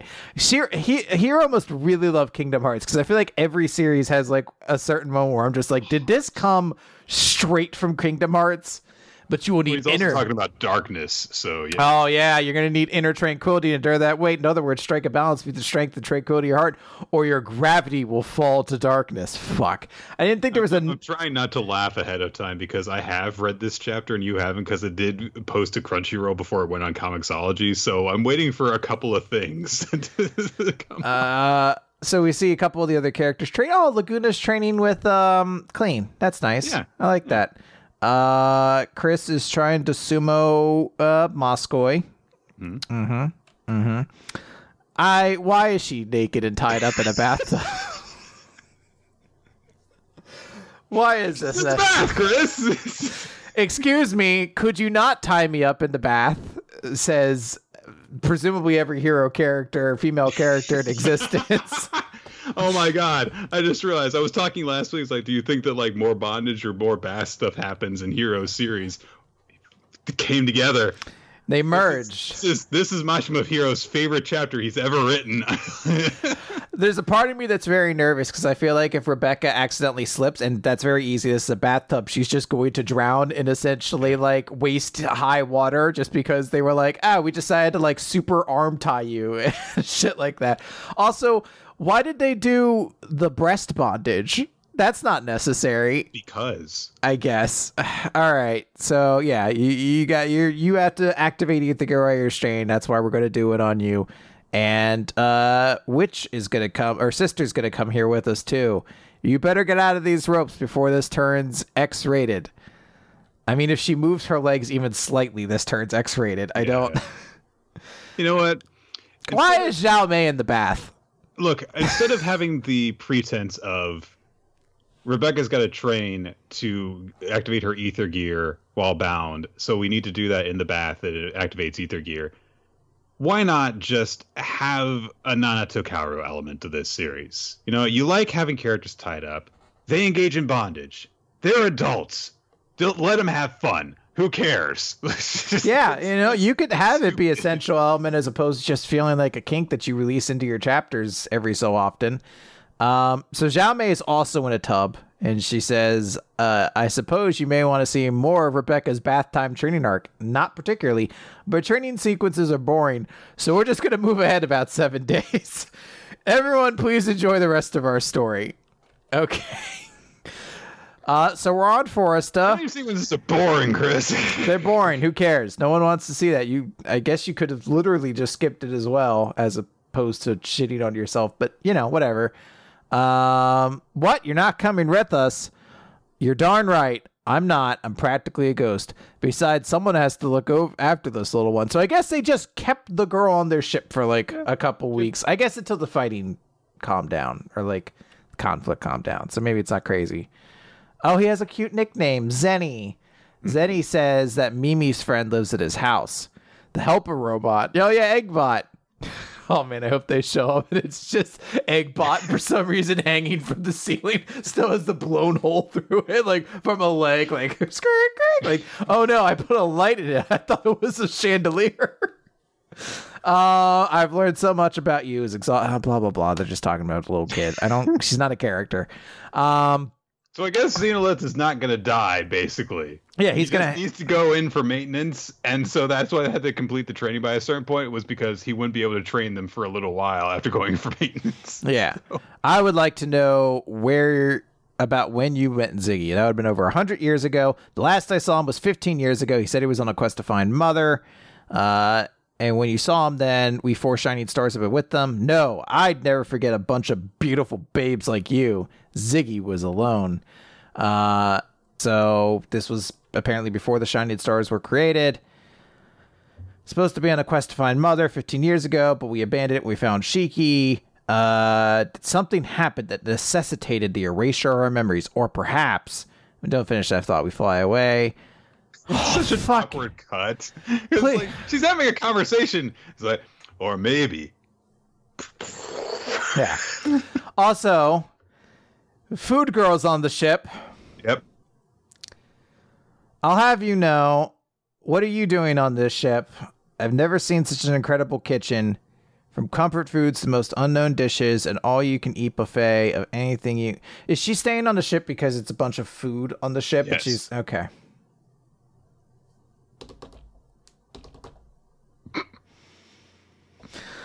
Let's go to the next page. Ian's one's doing something. So Ziggy's looking at it. He's like, that was merely a test of seeing my evil plans to make robots fight humans. Clown shows up. I don't know. They're probably just going to blow him up too before they go on the next mission. Like, I don't need this stupid robot too. Kaboom. I hope that's how every one of Hero's groups goes from now on. He has one of his main villains kills one of the members of his group at the very start. Yeah, sure. Ziggy says, I had lost my memories. I woke up one day and I was building a theme park on Graham Bell without a care in the world. For a time, I searched for Mother, determined to retrieve my memories, but instead I found the baby Shiki, and I sensed he was something more precious than my memories, and I decided to raise him.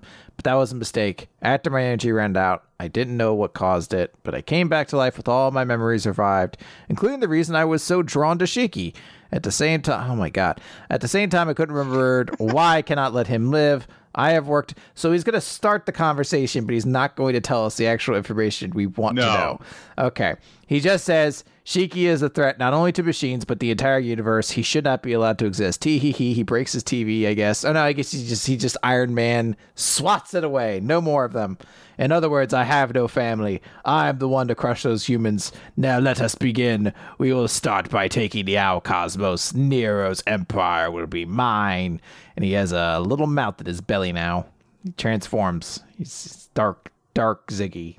Ziggy's gravity has fallen to darkness. I do really like his new super awful devil villain design, honestly. I think it's a lot more imposing than his previous one. And, you know, if you're going to have, like, okay, this person is no longer Shiki's mentor and grandfather, they are, you know, the big villain that we have for at least right now, then sure, they have that design to kind of give them that additional look to them. I don't know why the redesign comes right now and why he didn't like give himself the redesign like when they had that first confrontation when he showed up on the planet and was like, I want to kill you now, you know, but whatever.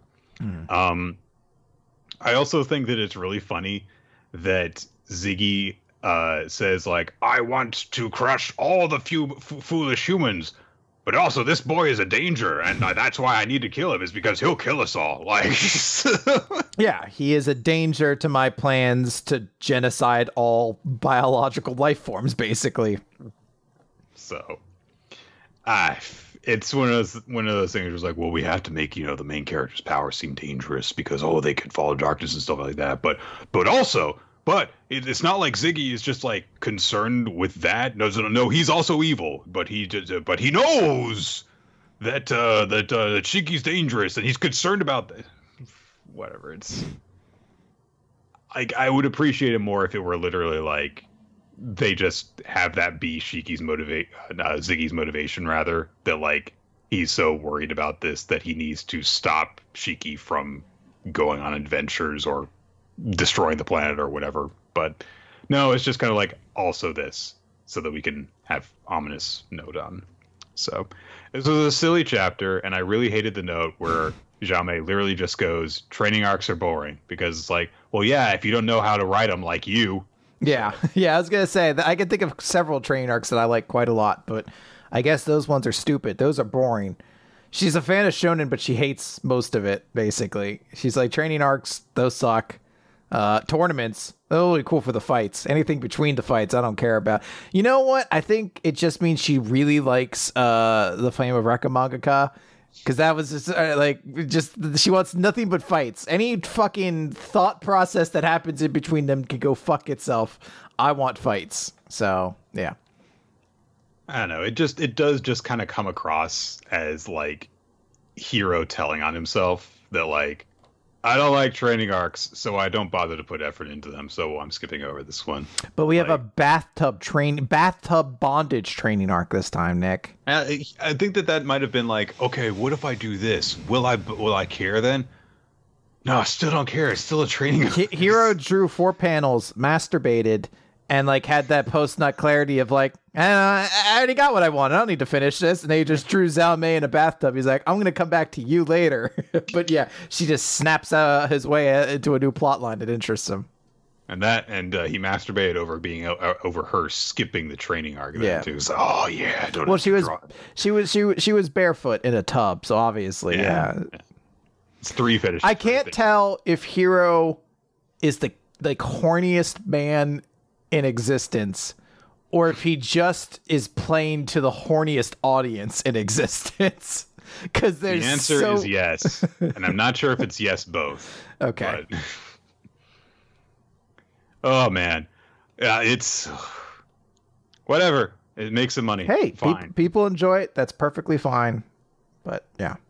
But I'm still going to make fun of him specifically. Again, it's the thing that makes me laugh. It's the bathtub bondage thing, and I'm like, I just don't understand why they tied up things beyond her arms if that's the only part that mattered. Like it wasn't even like Sister, who's got the weird BDSM kink, did it. She comes in afterwards, which was just like, I mean, if you're gonna show the girls off, show the girls off. Let's put a harness on you and crotch rope, and just like make this just awful. God, that would probably feel really uncomfortable in a bath too, because like the water would affect the rope. But Nick, it's ether restoring water, so maybe it feels great. Yeah, probably feels great. Like it feels like a tentacle wrapping around you or some shit like that. Timed that too well. Oh well. Imagine if that ended up being the way that actually, because I could see it like. I don't think you ever played Persona, but like I'm imagining like that's like the Persona moment where you rip your mask off and unleash your Persona. Like that's how you activate your ether gear, is you just orgasm from the tentacle. Like, you're just like, oh, whoa.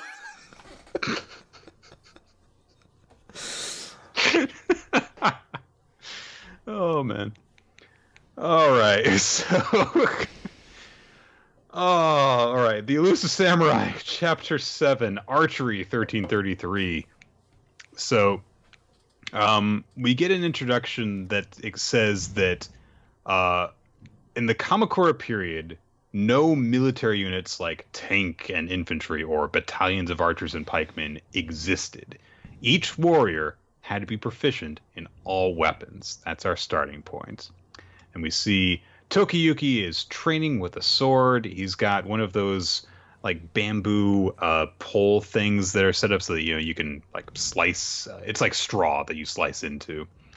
And he tries to hit it, and he just goes, and his sword bounces off the straw. And they're like, "Oh wow, you're really bad at this." But Yorishige explains this very, very simply, which is Tokiyuki is always poised to run away. So when he swings a sword, he's swinging while his body retreats, so he doesn't put his weight into it. So Ayako brings up, well, how did you cut off Godain's head? And Yorishige explains, thanks to your help, he didn't need to worry about fleeing, and since he was slaying his brother's murderer, he put his full weight into it. And Tokiyuki's like, yeah, if we were facing an army of Godains, I'd kill all of them. I'm like, all right, but we're not. So they're like, okay, we need to practice on his strength. But Yorishige is like, no. If we focus on building up just his offensive strength, you're going to weaken what he's good at already, and he'll just be mediocre at everything as opposed to having his amazing running away ability, or his running away muscles, he explains it as. Fortunately, Tokiyuki is kind of talented at archery. He at least is able to hit a target, although not getting a bullseye. And he explains that he has practice at this because his father really enjoyed archery competitions. So they're like, okay, so from the get-go, that's what we'll focus on for right now. So Yorishige is like, okay, so we need him to be able to master all these combat skills because he can't just run away. He has to have some ability that allows him to defeat his enemies as he runs, so that until he gets good at everything, we'll at least be able to have him participate in combat, and, he won't just be the general who runs away from everyone. And the army's like, oh, fuck that kid. So he's like, we need someone to instruct him in this art. Yorishige at that moment receives a message that Ogasawara Sadamune, the weird eyes guy that we met last chapter, has suddenly arrived from Western Shinano. And he shows up, his eyes are still weird, and Yorishige has had Tokiyuki and the other kids hide in a little hut just to be safe. The two of them exchange pleasantries because obviously no one knows where Tokiyuki is. They don't know that Yorishige is harboring him. So Sadamune is like, oh, yes. I wanted to pay my respects to you because the shogunate has fallen. And he presents, like, hey, this is a Rinji. I've been appointed governor of Shinano, which means I'm in charge of you. But he doesn't just say it like that. He goes all the way up into Yorishige's face, and apparently his eyes are just always bulging because they're just going right into Yorishige's face. So that's fun. Some, I believe, unimportant servant of Yorishige, because his text box I can't read it. It's so small. So, Nick, how dare you? That's Suwa Moritaka, member of the, Yorishige's family. There you go. So he's some relative of Yorishige's, it seems. How dare you, Nick? This is Suwa Moritaka, the 19th most popular character in this series right now, behind the boar and the obsidian shard that killed it. So Rebecca is really upset about the fact that this guy is now in charge of Yorishige. So Sadamune says, well, when the shogunate fell, we fought against the Hojo clan, but many of you fought for them. So it's only fitting that, you lose your lands and we gain them. But that's, we'll address all that later. I have another purpose for being here. If you are sheltering any Hojo survivors or retainers, I demand you turn them over. And Yorishige plays innocent. And Sadamune is like, oh, okay. Yeah, you haven't seen it, have you? And he looks around and he's like, well, there's two men on alert over by that cedar tree 100 meters from here. There's that old man behind you who's gripping his dagger uneasily. And there's children inside that hut watching. And they all look suspicious. You cannot fool my all-seeing gaze, Yorishige Dono. I will root out anything you are hiding. But I'm just here to say hello for right now. Since I'm visiting you, I forgot to bring a gift. So allow me to offer a deer to you. And he calls for his bow, draws back the arrow, and he takes aim directly at Yorishige and says, at this shrine, they say it is auspicious to fell a deer with a split ear. And then he moves the arrow away from Yorishige, which is the only thing that actually gets a reaction out of him. Yorishige clearly is like, you're not going to shoot me. But once he points at someone else is when he reacts. And he shoots the arrow, and a shrine maiden has her ear sliced by the arrow as it passes by her. And then Sadamura rides off, laughing, because he's a dick like that. Tee. I like to think that's how he laughs. I mean, we see it, he goes hot, but I like to think it's like a tee kind of. Because imagine that being the most obnoxious thing as he rides away after shooting off part of your ear. Like, tee! Like, it pierces my half-sliced open ear. I have so much more room to hear that obnoxious laugh now. Sakae, the Shrine Maiden, whose ear was sliced, is fine. She has her ear stitched up. As people are regrouping afterwards. Yorishige talks about how Sadamune is a renowned archer who is keen eyesight and perceptiveness heighten his skill, and he will be troublesome to deal with. And so, I think it's Koshiro, something like that. I forget his name for right now. I'll get there. I'll get their names. I promise. I think it's Koshiro. It might be. It's something like that because it's similar to Ayako. But so he brings up like, "Oh, I can't believe that he, attacked a shrine maiden like that. How do you feel about that, young lord?" And Tokiyuki says, "Oh, it was shameful. His character is ignoble, but his archery skills were beautiful. But it was bad that he did it. But he was really good at archery. It's bad that he did it." So he's very back and forth on this. But Yorishige is pleased by this because, he's very forthright and he's discriminating. And even if it's his hated enemy, he recognizes their strength. And that's a great quality to have. And he's like, "I've got an idea on who's going to be Tokiyuki's instructor." He says, "Tokiyuki-sama, it's time to play another game of Hide from the Demon. Sadamune has two objectives: to capture Hojo survivors and thereby weaken Suwa's might. And you have goals as well. You must hide your identity from him and at the same time acquire his skill in archery. Sadamune has tried to abuse his position as a governor to invent excuses for quarreling with Suwa, so you will have many chances to witness his archery skills.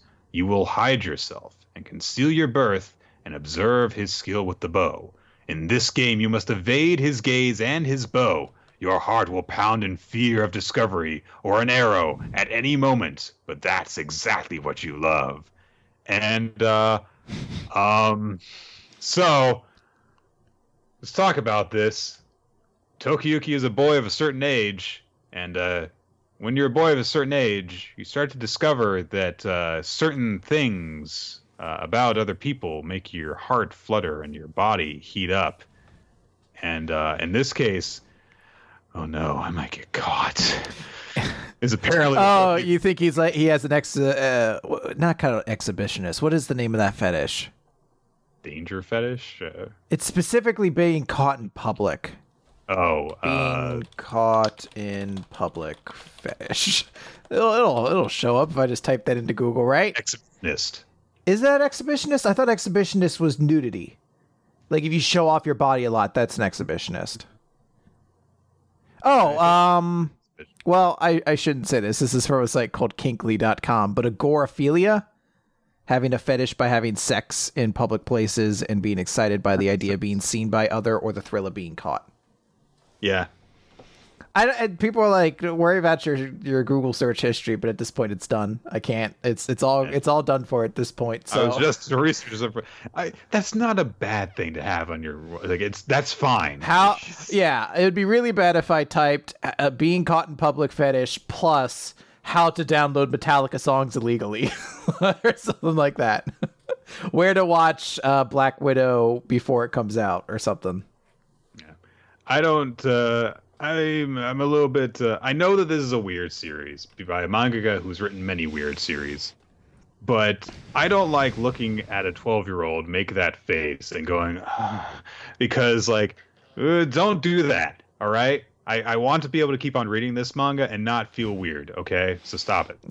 I don't know if it's as bad. I think you could definitely read into it a lot, but I guess I'm just used to series that go 100 at this point, where I feel like this one's definitely like a 20. I don't think it's supposed to be a sensual image or anything like that.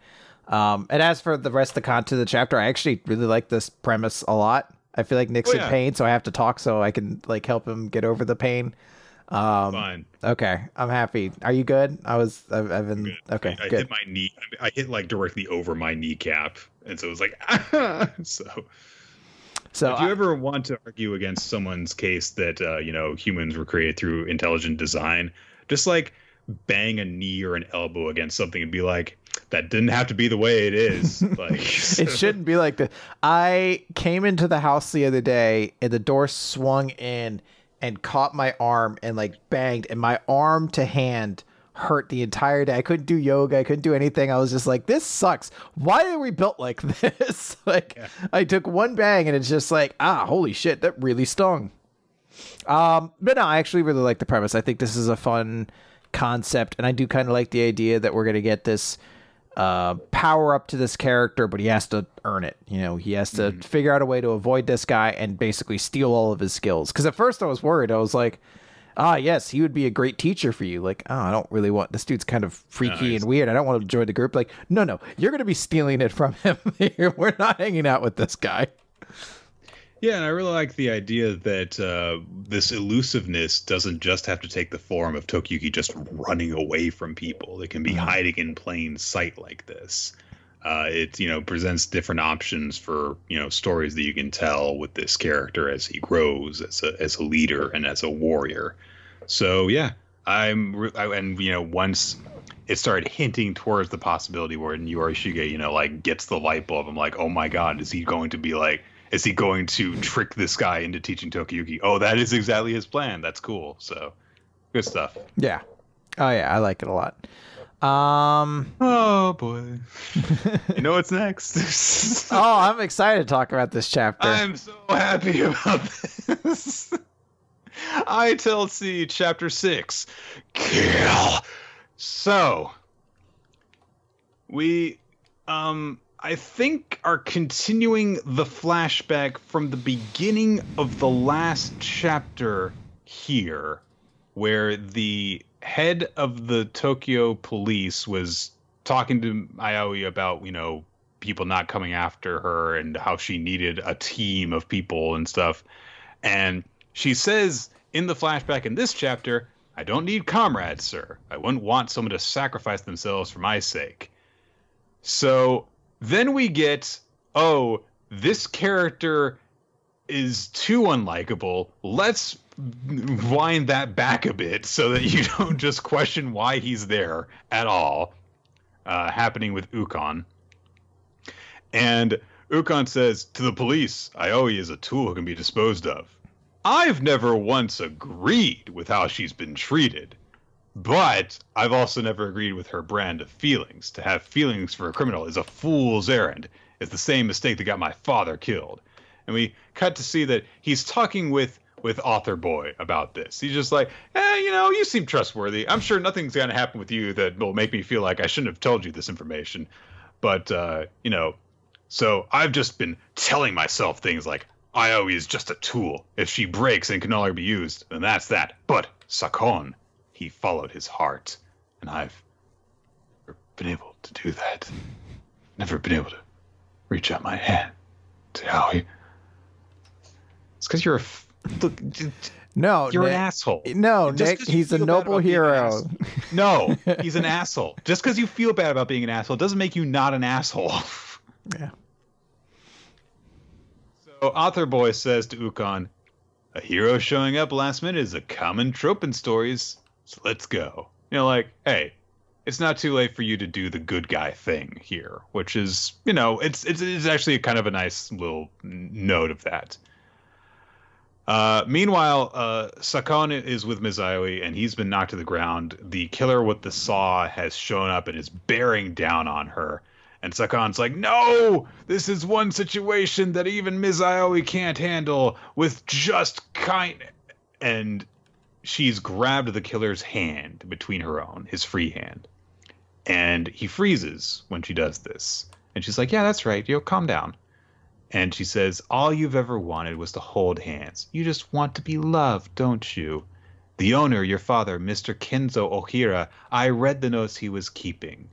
And we see that we get all the story from the little note from before.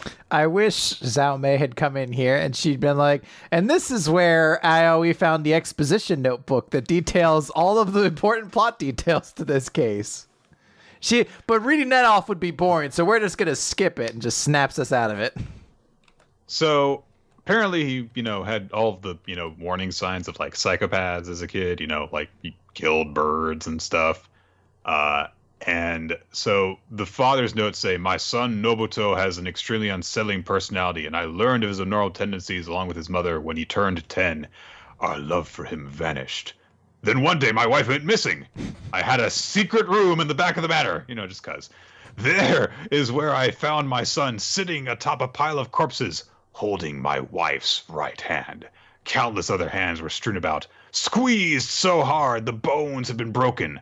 I tossed the corpses off the cliff. Did a real bad job. They're over there now. No one will ever know.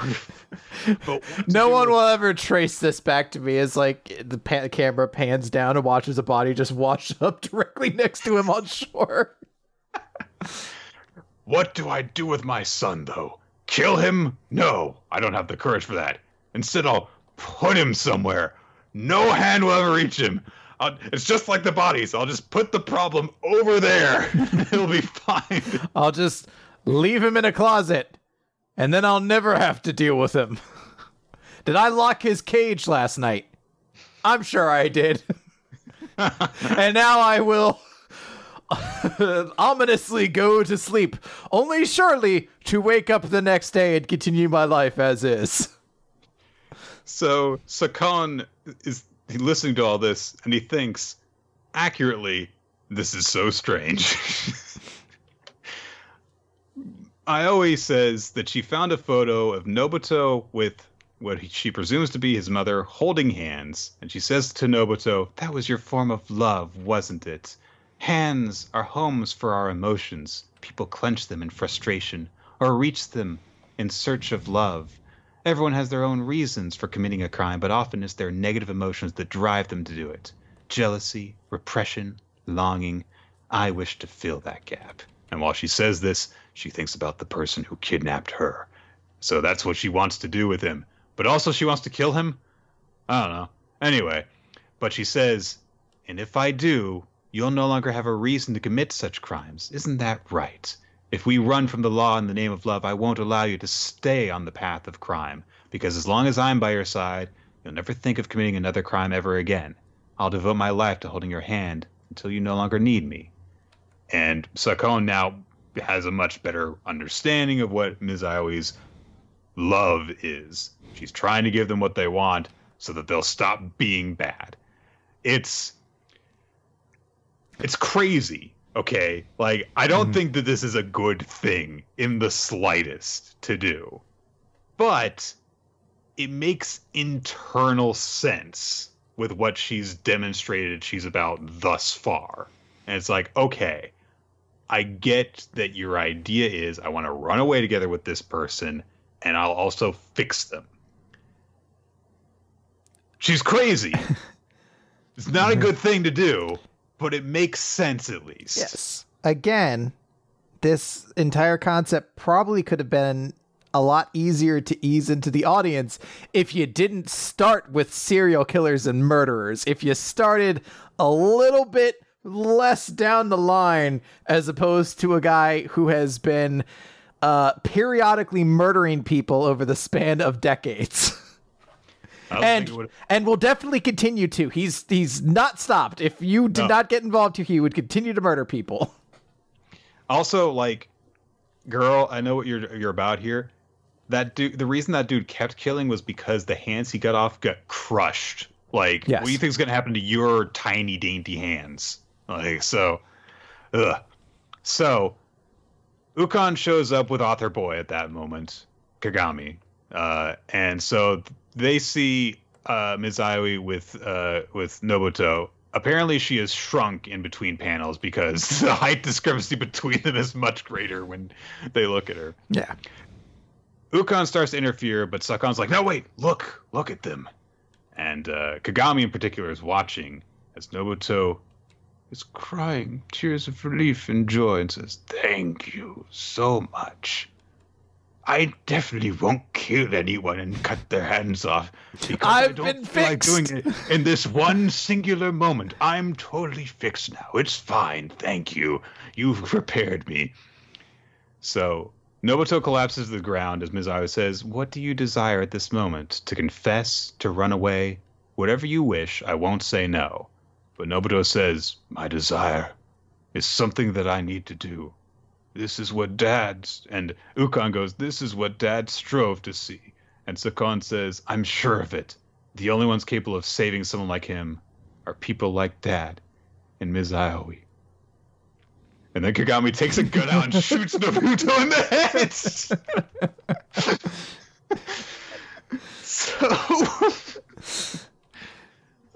I love it. Not first and foremost, it's just a great one panel turn, but it's even better because like up to this point I'd be like, man, this chapter sucks, and then he immediately follows it up with, this fucking sucked. Then what a lame scenario we were in. This whole concept sucked. This arc sucks. Everything about this sucks. Anyway, I'm the bad guy now. So Kagami meaningfully slicks back his hair and partially unzips his jacket, and that's all you need to do to completely change your appearance. So he reveals that he is really Hikaru Kagamino, the person who kidnapped Risa Aoi.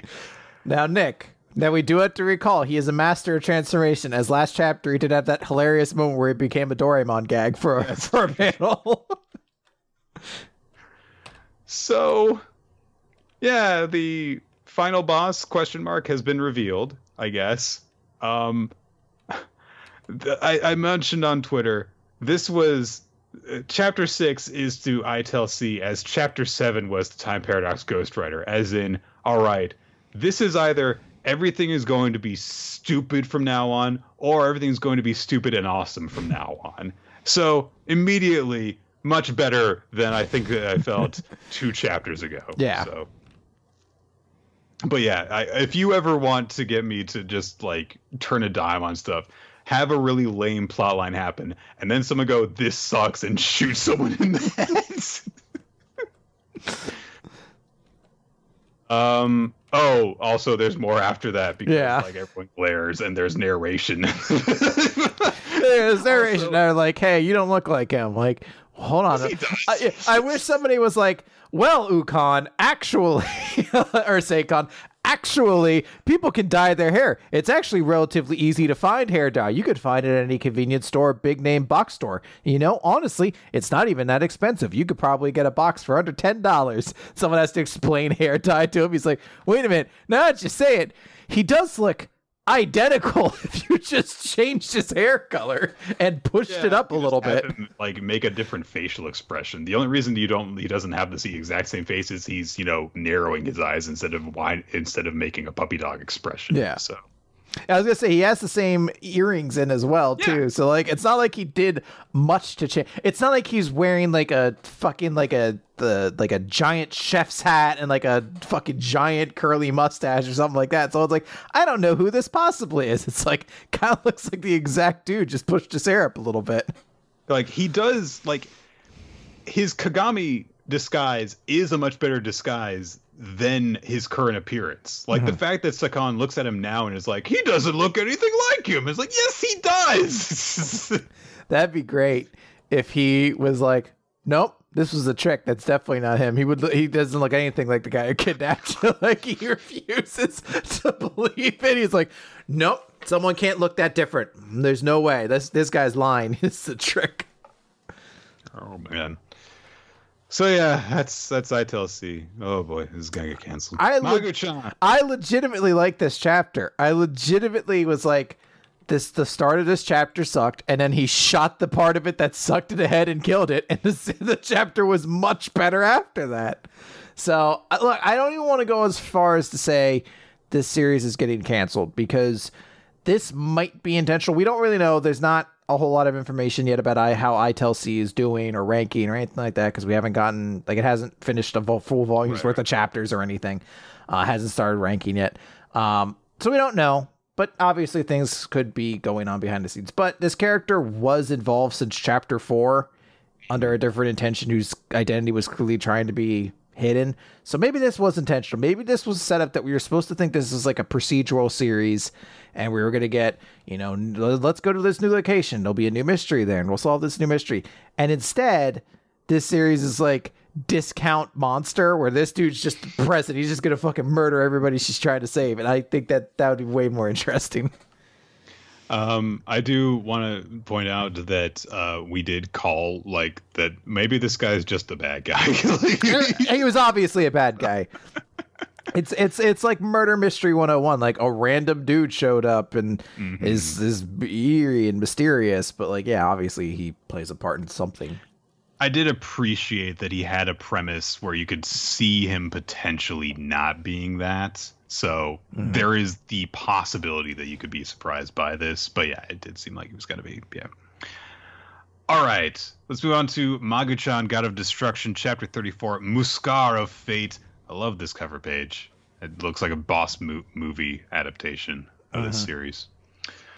Muskar of Fate has revealed himself to everyone, and we get an explanation from Magu of his powers, which is his adjustment of fate can predict an undetermined future and make it so.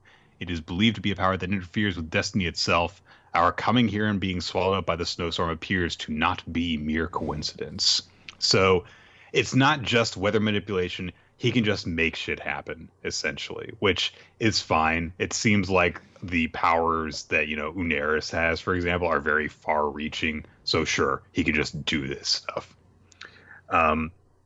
We get a bunch of like plot stuff that happens in this chapter. Like Muskar says that he has been able to evade Uneris' detection and move around freely for years. I divined this future through my power over fate. The future where Uneris betrayed us, siding with humans, and where we supreme beings lost our influence, and that is why I accepted the seal. My power of fate allowed me to break my seal before the rest of you, and I went up hiding and restored my body and power while collecting the other sealing gems and waiting for this very moment. So, all according to Keikaku, but it's in a way that, like, okay, he's got fate manipulation powers, it makes sense, and yeah, he let this happen because he foresaw the possibility that he could come out at later on with an advantage over everyone else. So he says to Magu, join me. We will wipe out all who oppose us, starting with the Holy Knights. We will reign over this world once more. Magu refuses. He charges up his eye beams at the same time that Izuma comes in with a burning sword slash. They attack Muskar. It has no effect because fate manipulation. And Muskar says that humanity hasn't changed in the hundreds of years that he's been sealed, so he won't allow them to carry the way of this world. It is up to the supreme beings to guide them on the correct path. And Magu's like, no. I mean, you set the rankless beings loose as if they were disposable. So, no. But Muskar says there was basically indicates there was purpose behind each of the ones that he set free, that Zonzage's despair worked on you, and, I wanted you to remember your pride and your power to revert all things to nothing. I admire that about you, and combine that with my power over fate. I can control your destructive power better than anyone else. So, evil, evil, evil, join me, that kind of stuff. Ruru hears over this about how everything that was manipulated by him has led him to this moment, and Ruru's like, oh, wait a minute. Then that means you're the reason I won the lottery. Thanks. I really wanted to go on this ski resort trip. Which, I mean, as soon as she does that, it's like, okay, 9 chapters of, all right, whatever, turn to, oh, okay. Yeah, I was going to say, so this was like 9 chapters of like, okay. And then Ruru starts talking, and this immediately became a contender for chapter of the week, because she does not give the slightest fuck about the drama of this situation.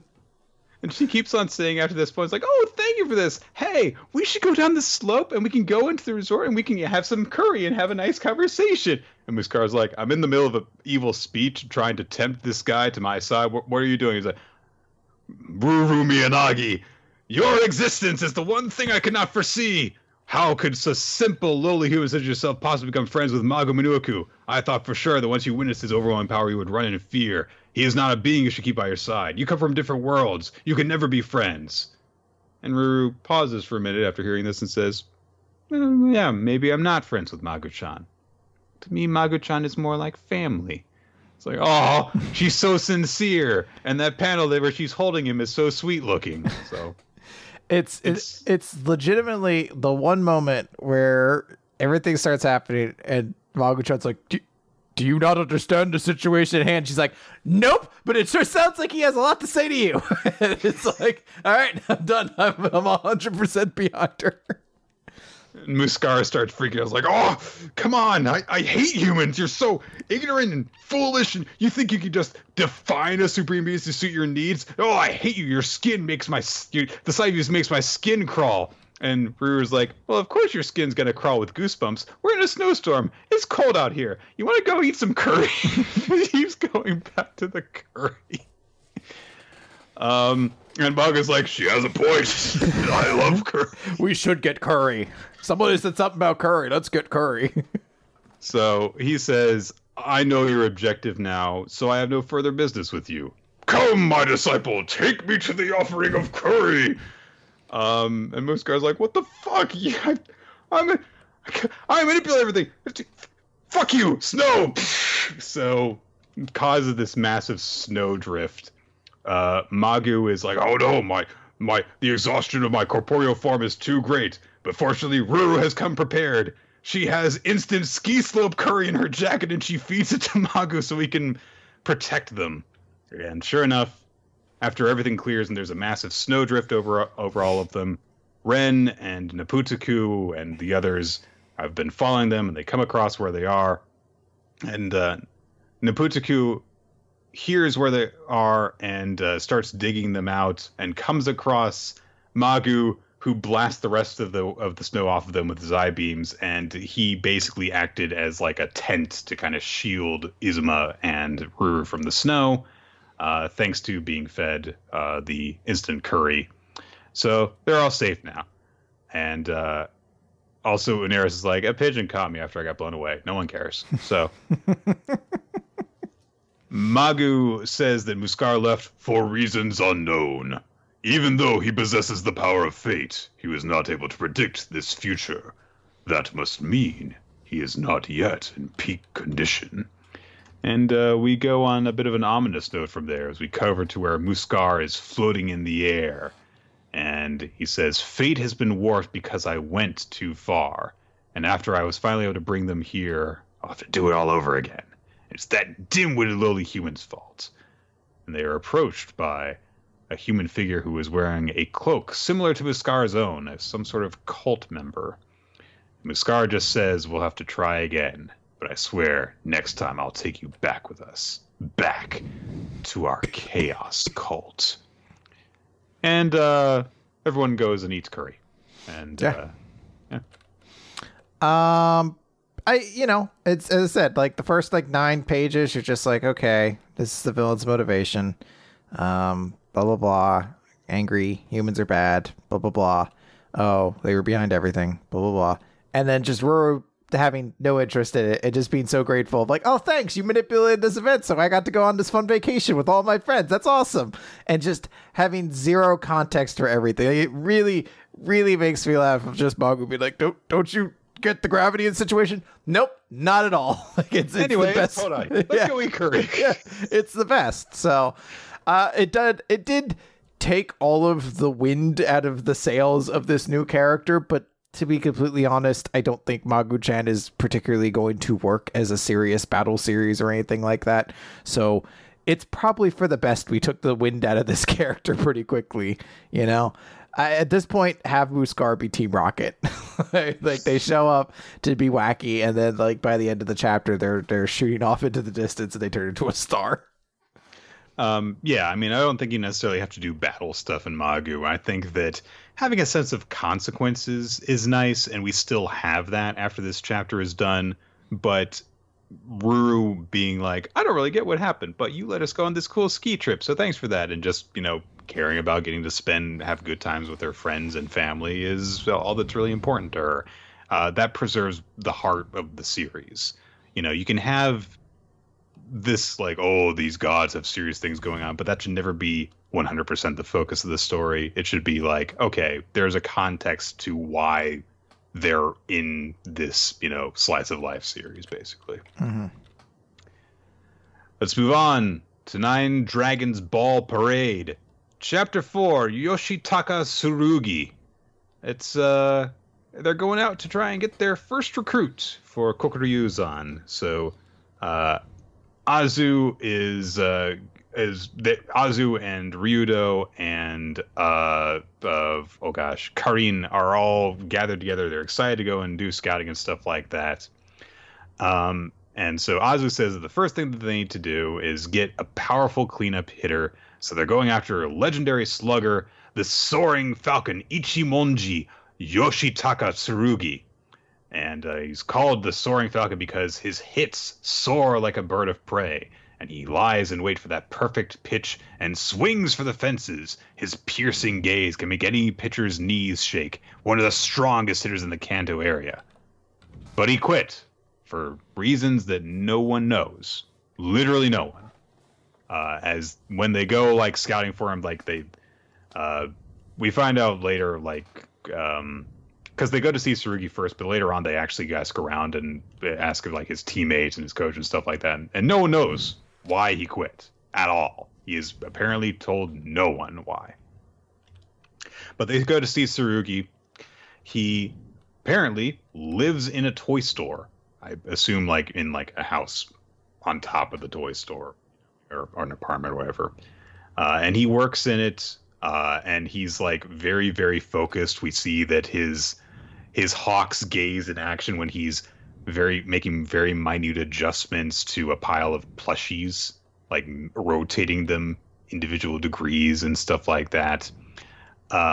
A kid comes up to him and is like, "Oh, I want to see," and actually knocks into him and causes the entire pile of plushies to fall over. But he's like, "No, it's all right. I was just trying, I was so super focused. I wasn't paying attention. So it's all right."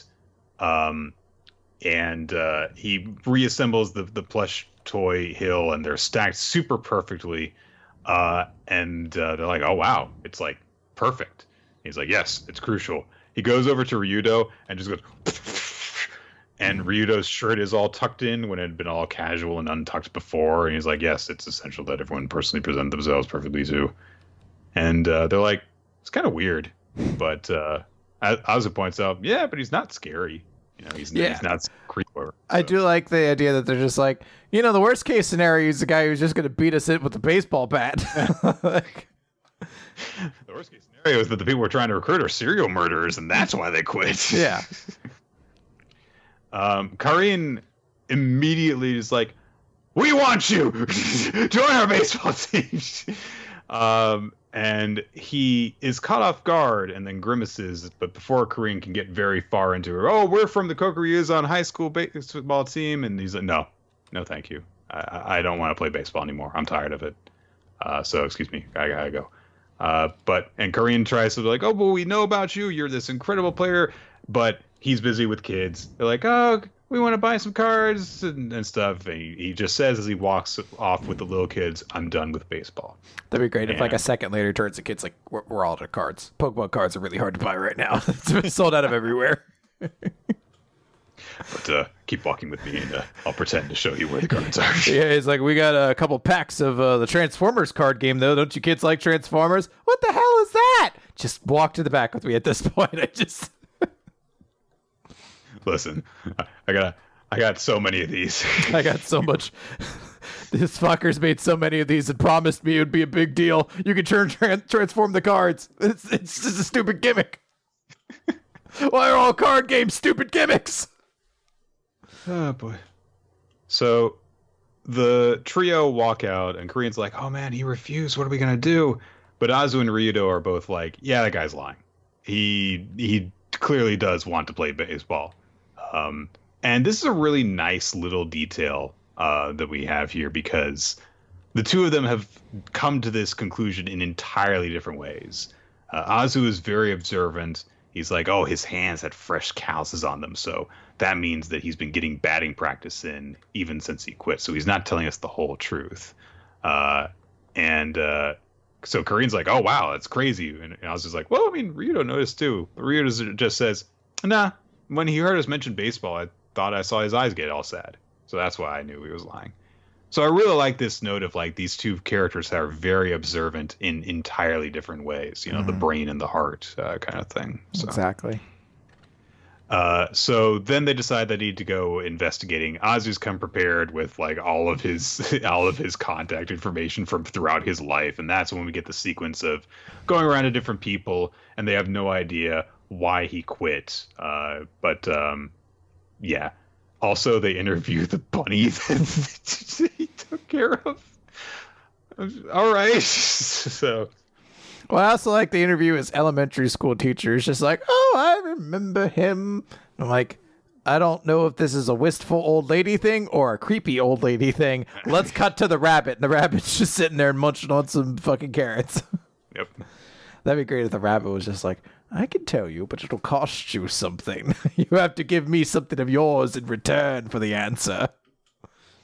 So eventually they manage to go see, they just kind of randomly stumble across this kind of middle-aged looking man. We don't actually get like, oh, who is he?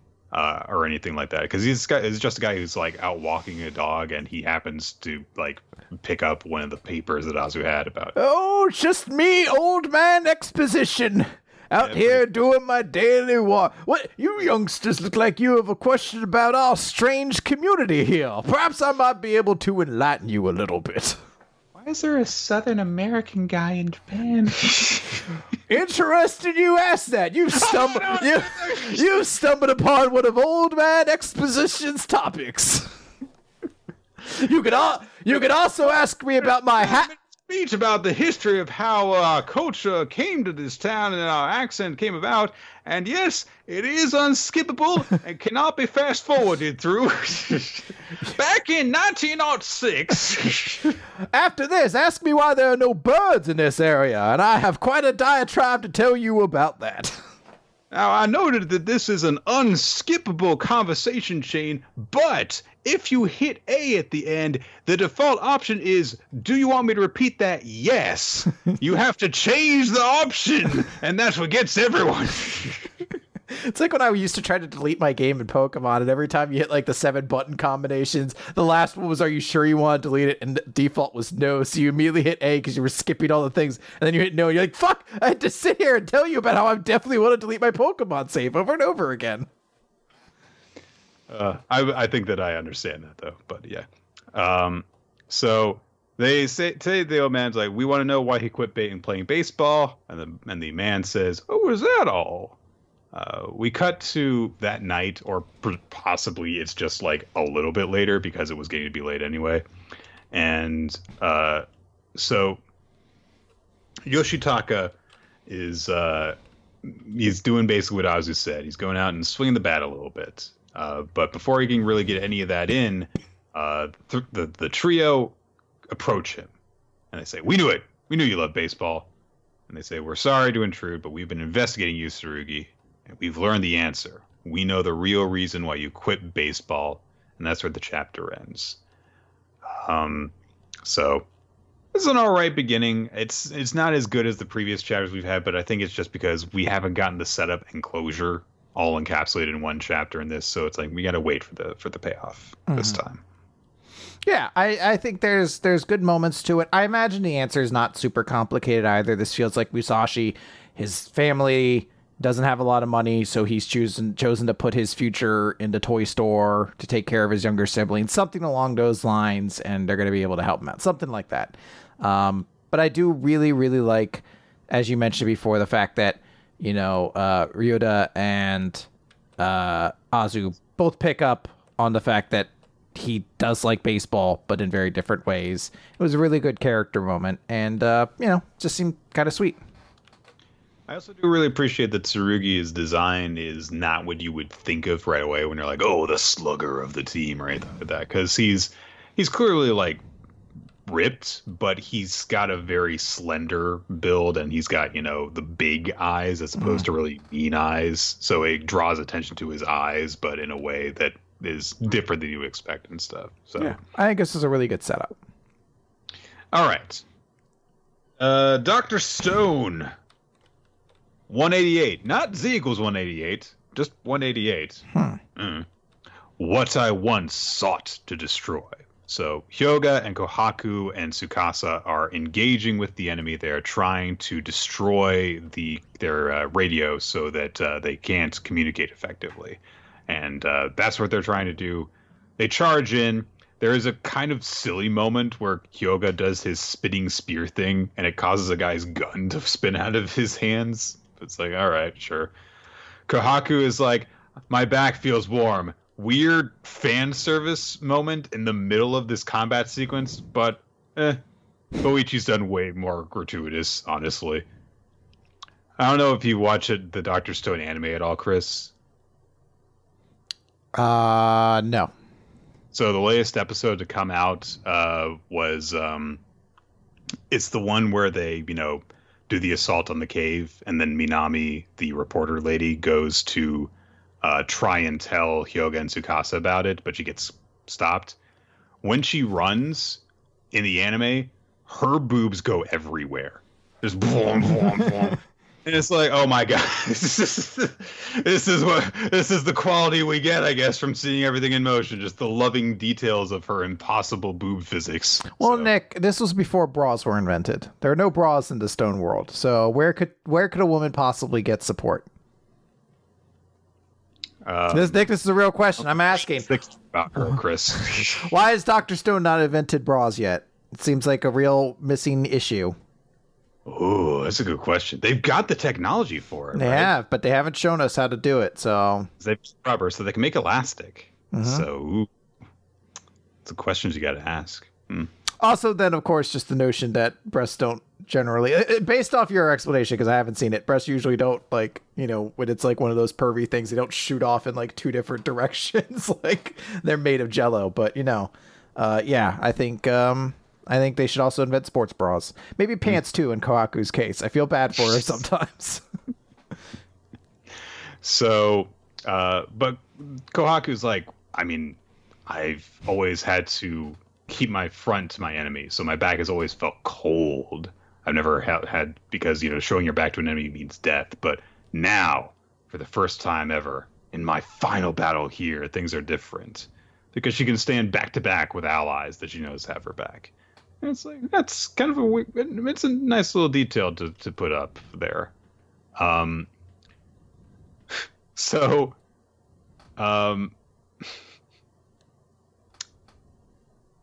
I'm trying to remember her name. Maya. What are you talking about, Nick? How can you not remember her? She's such an important character. She was MMA world champion before or something. Maya, the MMA world champion, uses that tried and true martial arts attack of throwing a giant log at them. And it topples over right onto where Kohaku and Tsukasa and Hyoga are. And Tsukasa just catches it with his giant sword thing because, he's a monster. So whatever. So Maya's like, oh, you're that MMA champ from Japan. I get to kill you. Going all out. And she just goes right on him. And she freaking JoJo punches him. Well, not punches him. She slashes with like her sword or something. And Tsukasa responds by blocking it with one free hand while he holds the log up with the other. And he just says, I'll give you credit. No one has ever pushed me this hard in battle. Well, presumably because no one tried to drop a giant tree on you before. Anyway, he punches her and she's defeated. What an important character. So Mashle does this all the time. But Mashle doesn't set up a character 30 chapters ahead of time just to be punched out with one hit. Well, Nick, let's recall prior examples of Inagaki's work with characters being introduced that rarely ever pay off. Who was the quarterback of the Tekkoku Alexanders? Karin. Okay. What did she do? Did she ever do anything? She did one pass that was really impressive to Taka. Okay. It was a flower that was very easy to catch. There you go. So what did now, if you're asking about that rivalry that was set up where with the one-on-one matchups where she was stationed against Hiruma, yeah, that didn't go anywhere. Did she even play defense? Would she ever actually interact with him at all? No, Hiruma plays defense, but no, it never came up. No. So maybe And this might be a wild theory. Maybe Inagaki's not super great at writing certain characters. And sometimes he sets them up and then he just has them get beaten. No one actually, it doesn't matter because they were stupid, pointless characters, I guess. It happens occasionally, especially when you write as many characters as he does. Yeah. Anyway, he beat Maya. Hooray. He got shot. So, because, all right, everyone's got guns. So Tsukasa falls with blood spurting out of his chest from multiple gunshot wounds. And yeah, this is, the conclusion that Tsukasa foresaw. If he allowed science to, run over the world, it doesn't matter how much God-given strength he has, guns will kill him. And shortly after that, someone else comes up on Kohaku as she's reacting to Tsukasa being shot. They've got a freaking machine gun. And Hyoga steps in the way and takes the shot for her so that she doesn't get hit. And as he's falling bleeding, Hyoga says, "Why are you standing around gawking when you have a job to do?" Kohaku, she's got tears in her eyes, but she regains herself. And she says, "All right, no need to tell me twice." And she runs up and leaps up towards their communication guy and slices open the transceiver. And Stanley, who has, of course, been the one who just shot down Hyoga, says, "That's what you were after? Not bad." And then he turns the gun on Kohaku, and we cut to far away as 2 gunshots ring out. Tsukasa is fallen to the ground. He sees the crumpled remains of the transceiver. He's like, they finished the job. I expected nothing less from the 2 of them.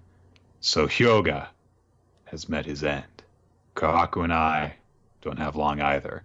If Senku and the rest manage to recreate a working Medusa, can the healing effects of the revival process even resurrect the dead? It healed Mirai from her comatose state, me from my cold sleep. Perhaps all that matters is the target cellular structure is preserved, in which case... But he catches himself at this point, and he realizes, at one point did I entrust my fate to the science of Senku's kingdom. What I once sought to destroy has become a shining star of hope. And there's this big, massive 2-page spread of him bleeding, slumped up against the tree that he had been holding up before, looking up at a starry sky. And then on the final 2 pages, we get mostly another 2-page spread as light starts to wash over him, and he says, "I leave the rest to you, Senku." So there is some very beautiful stuff at the very end of this chapter. I think that the way things play out getting there is mostly just like, this is all right. There's some good stuff and there's some bad stuff. I don't like that Maya is just like, oh yeah, she's super intimidating and imposing. It's like, that's it. This is all right, fine. Yeah. At least it was a Stanley though, so that is true. I don't know how to feel about this chapter because I could appreciate sort of the artistic beauty of it in certain ways, like the drama of seeing these characters get shot. And most of the time it's kind of done tastefully, particularly with Kohaku. You don't see it. You just kind of zoom away. And I do like the little moment of Tsukasa laying down there being like, man, I can't, I once tried to destroy everything about them. And now they're the hope that I have that me and my friends can still be alive. And, there's that. But I just so if you never watched Game of Thrones, there was a scene in, I think it was like the 6th season, where Barristan Selmy and the Grey Worm are like walking through Essos, or not Essos, whatever the city was. And this is where suddenly the book, like the show deviated from the books completely, and a bunch of characters showed up and like murdered both of them. And I remember Todd in the Shadows had a tweet at the time where he's like, both of those characters better be fucking alive. And I had the exact same thought as I read this chapter where I was like, all 3 of these characters better be fucking fine. Like, I don't think any of them are actually dead, but that's the only thought that was in my mind. It's so hard for me to actually appreciate the thought of this scene because I'm just like, if any of these characters are dead, I'm going to be super pissed. Because I'm like, This fucking is not everything has just skyrocketed in tension over ever since Suika got caught. And I understand you place consequences on the fact that Suika saved Catsuit girl. no, yeah. Katsu girl. Yeah. Because of that, like, real things are going to happen. But just one of those things that I'm like, it feels like we've amped up the drama so quickly that I don't know how to process it all. Yeah, I do not believe that they're dead. I was reading through it and I was like, oh, this is pretty. They're alive. But it's not. It has been a very specific, no one dies in Dr. Stone. Like, because if someone dies, then that's like, they failed, basically, because it's the goal to save all of humanity, regardless of how evil anyone is, but they've got to all be saved. But yeah, I mean, I was definitely kind of surprised that it's like, oh no, they just fucking shot all three of them. Yeah, but I do like Tsukasa's thing at the end. I'm not sure exactly how I feel about us getting there, but I do think that's a very nice thought to leave on. So, all right, Nick, let's move on real quick to Mashle, Magic and Muscles, Chapter 53, Mash burned it, and the Wand of Healing. So, hey, we start with some exposition about 13 ancient wands that are said to exist, and only those with innate talent can pick them and bestow their blessings upon those wielders. Those are called the Master Canes. Presumably, that's what Carpaccio has. So we pick up, Mash smashes him at the wall, and Mash feels the damage. So yeah, it turns out it's not just damage he does to himself, but all damage that's done to him is reflected back to the people he's fighting.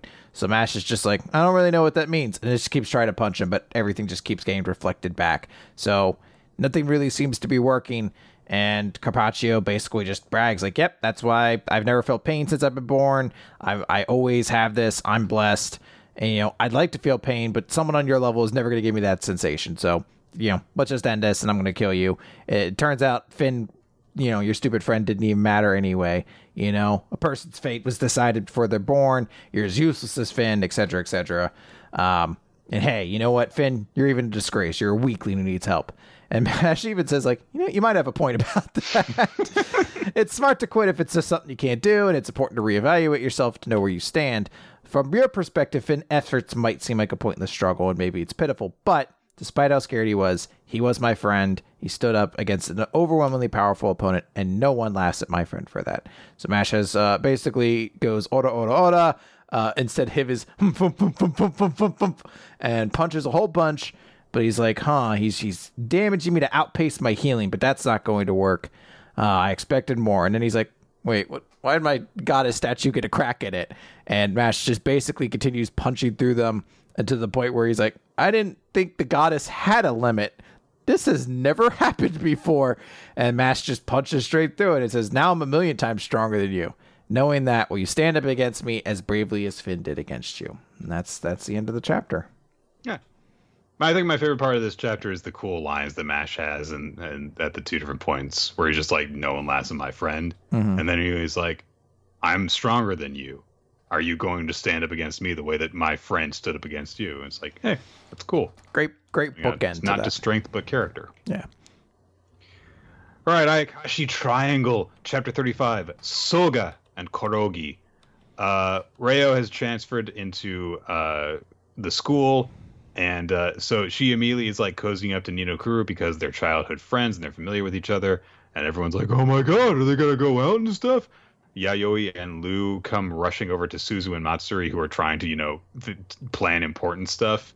And they're like, there's this beautiful girl who transferred and she's childhood friends with Ni no Kuru. Aren't you worried, Matsuri? And Matsuri's like, I mean, Suzu and I are childhood friends. What does that matter? And like, well, yeah, but Ni no Kuru is a member of the opposite sex. They're going to become a couple. And then you won't be able to talk to him as freely as you've been doing. And Shirogane is there, invisible, listening to all this. And he's just like, oh, my God, these fucking horny kids. All they care about is this stuff. And Suzu's like, I mean, I don't know if they're definitely going to get together. But sure would be nice if they did. Wouldn't have to worry about Reo stealing my man. But Matsuri doesn't get it. All he hears is like, wait a minute.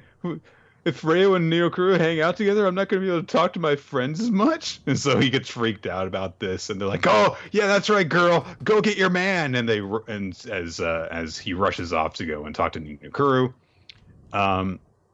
we get some establishment that Ni no Kuru and Reo's fathers are comrades and are drinking buddies and stuff. So they've been hanging around each other since they were kids. And Reo, of course, used Ninokuru as a guinea pig for her inventions. Makes sense. And now Reo's like, I've got a thing to test on you, because fucking of course she does. So she's like, this is a spooky sticker. If you stick it on someone, the person will be scared of whoever's name is written on the sticker and won't go near them. So it's got Matsuri's name written on it. And she's like, so I wanted you to test this so that, I can use it to, make sure that the guys are trying to pick Matsuri up. It won't work. They'll be scared of him and will run away. So there you go. So, Ninokuru gets tricked basically into putting it on his head. Matsuri comes up to the roof at that very moment. Of course, Ninokuru's like, perfect timing, Kazumaki. And then, of course, he gets scared of Matsuri because of the sticker, starts running away. Matsuri it's like, no, I need to talk to you. I got to talk to you. And they start using Exorcist Ninja art. So Ninokuru can use the Devil Bat Ghost now.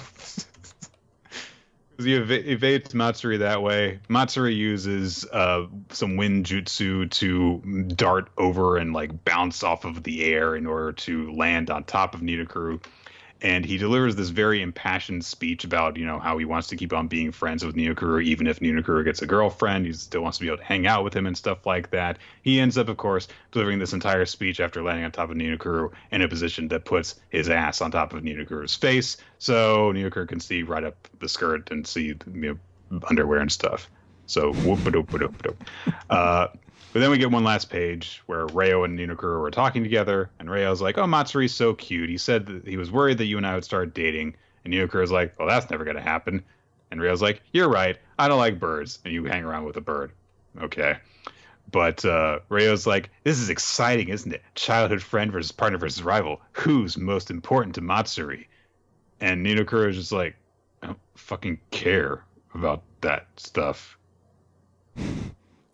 And the consequence of all this is that Matsuri calls Ninokuru by his first name, Soga, now, which the girls are like, oh my god! So, yeah. I do like that there is this passion on Matsuri's side. I don't want to lose, my childhood friend here. Also, his only male friend at this point, so. But outside of, I guess, some kind of cool action art, this is a chapter that exists, and that's about the best I could say to it. I think it also kind of really takes a while to get going, so it's like, it's okay. I really do like Matsuri's speech. It's nice to have that. We've remarked before about the heart and the bonds between the friends that is exemplified in this, despite all of the weird fan service stuff. So there's some nice stuff in the series. Yeah. Black Clover, page 284. Nick, ultimate magic. So we're introduced to a dryad who's like, hey, bad things are going to happen, so I'm going to teach you all ultimate magic. Magic at its most distilled form, that after 6 months of training, even you that aren't arcane stages can still use it. And we see all the characters activated, and they're all like, true water, true lightning, true wind, true plant, true cotton. You're like, true cotton. Also, the other characters who I guess are, whatever the term was, the 5 generals of the heart. I guess that's who the other characters are. I don't remember. They all shoot off their ultimate magic, which is basically just a giant beam they use with the rays. They take out a bunch of the low-level demons, and everyone's like, haha, it succeeded. And then a bunch of mid-ranking demons shows up. And then we cut back to the Dryad, who's like, by the way, if you could take out low-level demons, but mid-level demons are going to be tough even for you guys. So like, uh-oh, big drama. Then Luck just shows up and murders them all immediately. And then we cut inside the castle, and the actual real demons or devils, sorry, have actually they've murdered Nature Boy Ric Flair. Pretty much. That's the chapter. I wish we had more time so I could go over how much I hate this. There is precisely one moment I like, and it's when the mid-rank demons holding his hand out, and he's like, "Oh, charge my attack!" And Luck dashes forward and does a Sonic the Hedgehog spin and kicks his hand straight up, so the blast goes and misses everybody. I thought that was actually a very cool visual, but otherwise. No, I think it was a bad idea to introduce the notion that mid-rank demons are going to be a challenge, and then for one character to defeat them all immediately. So it almost makes me question why even put it in that it's a difference, you know. Or maybe these characters will all come back. They all did get unique design, so who knows? I also think it's super lame to just go like, I'm gonna teach you an upgrade, and that's just it. It's like, you're stronger now. Here you go. Fuck you. I hate this. Yeah, it's one of those ones that's also True Cotton. True Cotton? Cotton at its most distilled point, Nick. Different than True Plant. It's different. Cotton comes from plants. It's a different thing, Nick. True Cotton and True Plant, they're different. That's why there's a cotton type and a grass type in Pokemon. They're two different types. I also Oh wait, no, all the cotton Pokemon are grass type. Never mind. I also like that, as you mentioned, everything just takes the form of like a beam attack. Just a big beam. I remember when I was like 10 or even younger, possibly, and as everyone in our generation was at that age, I was super into Pokemon, and so I just imagined like basically I tried to think of like triple finish, but I didn't understand how triple finish would actually work. So I was like, and there's a beam of fire and a beam of water and a beam of vine.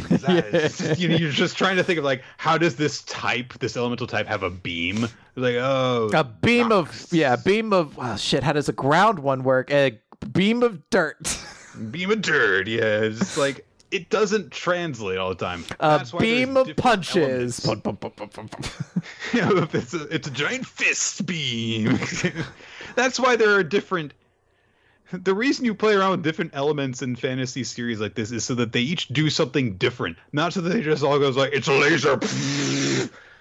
So this is lame and it's stupid and it's but we did bad. All right. We did see a cotton laser, so let's all be excited. Laser. And I'm sure that everyone liked it, and I'm just a grump. All right, One Piece. I don't have time to put the image up.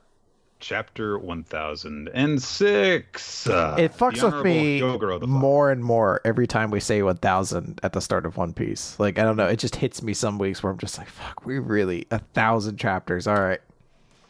It's a really cool 2-page color spread at the very beginning of this with Kaido posing with all of his generals and Tobirappo and stuff. It's also very good there. I was going to say, I know it's because he was still part of the Tobirappo, but it is odd that X-Drake's in there. It seems kind of weird to learn that Queen has blonde hair. Like, he doesn't look like he should. Oh, there's a lot of people who are upset about some of the colors chosen. People are like, I don't like who's look. And I was like, I kind of like the saucy leather red look. It's very, very distinct. I think the only thing that bothers me is that Black Maria has blonde hair. I was like, I really pegged you for black hair. But, At least she wears a black kimono. Yeah. I do actually really like Ulti and... is that page 1's? Page 1, scheme? Yep. Yeah, I think that was cool. Yeah. And of course, everyone's super disappointed that King is black. I mean, it's like... yeah, everyone's like, I thought the leather would be magenta. Some shit. Literally black, not shut up. All right, so Momonosuke's group, with Yamato and Shinobu is busting their way through people. I think a spy somehow knows that Momonosuke is with Yamato, even though they can't literally see him. I think that they can spot him somehow. I don't know how, but they can somehow see that Yamato's body is clinging to Momonosuke is clinging to Yamato's body. So all right, Yamato's like, "Hey, come on this way," and Shinobu's like, "Can't we be stealth instead?" No. So, word goes out that Yamato is with the Kunoichi, and Sanji overhears this and is like, "Oh, they're going after Momo and Shinobu and someone named Young Master Yamato." And so he grabs someone and is like, "Which way is the sealed storeroom?" And they're like, "Over there." So Sanji is like, "Okay, if I go that direction, I'll be going the opposite direction of Kinemon's group. Which side needs me more right now? This way or that way?" This way. And we don't know which way he's going off in. I think it would make sense if he kept going to where Kinemon's group is, because no one else that is capable of fighting is going there. As far as we know, it's all injured people to our knowledge, so it would make sense if Sanji went that way. But I know that there are some people who are thinking like, "Oh no, what if Sanji goes and meets Yamato and starts hitting on her?" And yes, Yamato's a her now, and that's like it. And that's like, oh no. Yeah, you could easily say some like girl sensor goes off. So I'm hoping it's more so the notion of like, oh wait, Kinemon and everyone like that are our friends and have helped me out in my scenario. I should probably go save them. So, although to be fair, the person I think that's going to kill them is Jack, who could get defeated by a stiff breeze on the way there. So maybe there's not a ton of concern about getting there too quickly. He just takes a quarter a little too quickly in his other tusk. Oh, my leg. Oh, damn you, minx. Oh, I'm an elephant, but somehow I banged my elbow? What the fuck? So we then cut. Oh, this part made a lot of people sad. To Onigashima entrance, where Perospero has just finished. It only makes you sad if you're a simp. Understand that. We cut to the Onigashima entrance, where Perospero has just finished mopping the floor with Wanda and Carrot, who were unable to maintain their Sulong transformations because the full moon got blotted out by the weather that Kaido struck up. And Perospero is like is bragging about this and mocking them because they're not able to, be strong if they've got bad luck with the weather. Carrot feels regret because she was unable to avenge Pedro, her friend and kind of mentor. And Perospero just like grabs her and is like, "Oh, what do you think it would happen? You set up a nice little picnic in the territory of the dreaded Big Mom Pirates. If you didn't want to see your friend die, you should have stayed in the forest and nibbled at your grass, rabbit." And he just throws her to the ground and walks off and says that it's time to show these children what the Emperors of the Sea are all about. So seems that Perospero is on his way to a different part of the battle. More moving pieces. So we cut to then the Performance Manor Hall, and everyone who's been fighting the Ice Oni infection thing is starting to run out of stamina, which means that they're running out of energy to keep moving and prevent the ice from spreading. And they're like, "Come on, you keep it up, stop it." And they're like, "Apu, come on, we gotta get the antibodies. We're gonna die." And then we cut to X-Drake, super great ally X-Drake, who is fighting alongside Hyogoro the Flower, who has somehow regained his like prime of youth, which everyone's like, "How did that happen?" And they're like, he just says, "Shivers of excitement. It seems that coming into contact with that virus has extracted all the strength I have to the limit of my life. It may be burning the last remnants of my body for fuel, but I'll use this strength to cut down all of their main force." All right, sure. It's so he can seem like he's going to die here, and then afterwards seem like he's going to die because he's reached the end of his life. It's burned up everything. And then it's probably so it can look like he gets killed because, like, I don't know, a fucking, like, anvil will crush his head and then bury him beneath the ocean so that then we can get a cover page 2 years from now that shows he's fine. And he now owns, like, a bodega in the middle of Onigashima or some shit like that. That is how One Piece do, yes. So unless you get a hand stuck through your chest, you don't die, basically. Yeah, I was gonna say, I guess if your heart literally explodes, then you're gone. But otherwise, you're pretty screwed.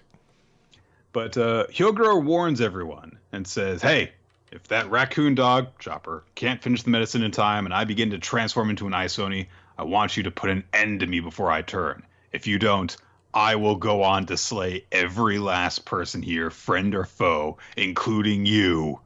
Everyone's like, "I don't know if we can do that," but other people are like, "Yeah, if he turns into an Ice Oni, we can't stop him. So yes, let's listen to him." One of the lieutenants or generals or whatever that was introduced a long time ago, but has not done anything at all, Mimawari Gumi or whatever, is like, "All right, let's see what you can do, old man." And Hyogoro just he knocks 3 of them down in one sword strike. So yeah, shouldn't have fucked with that.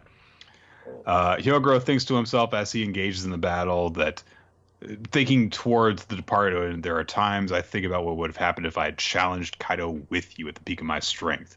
But just look what your followers have done. They've pulled this raid off in your name, and I too have gained a most fascinating apprentice, referring to Luffy.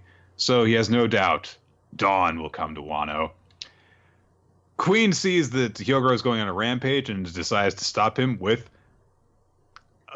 a laser cannon. He just shoots lasers from his mouth. Cool. I believe there's been some implications or teases that Queen might have like cyborg elements to them, which definitely seems to be the case. Or maybe dinosaurs just shoot beams. I don't know. We don't know. We don't know they didn't. I was going with the idea One Piece sometimes does weird things, but it is also just as interesting to be like, were you there? How do you know dinosaurs didn't shoot laser beams? I don't. So, yeah. Anyway.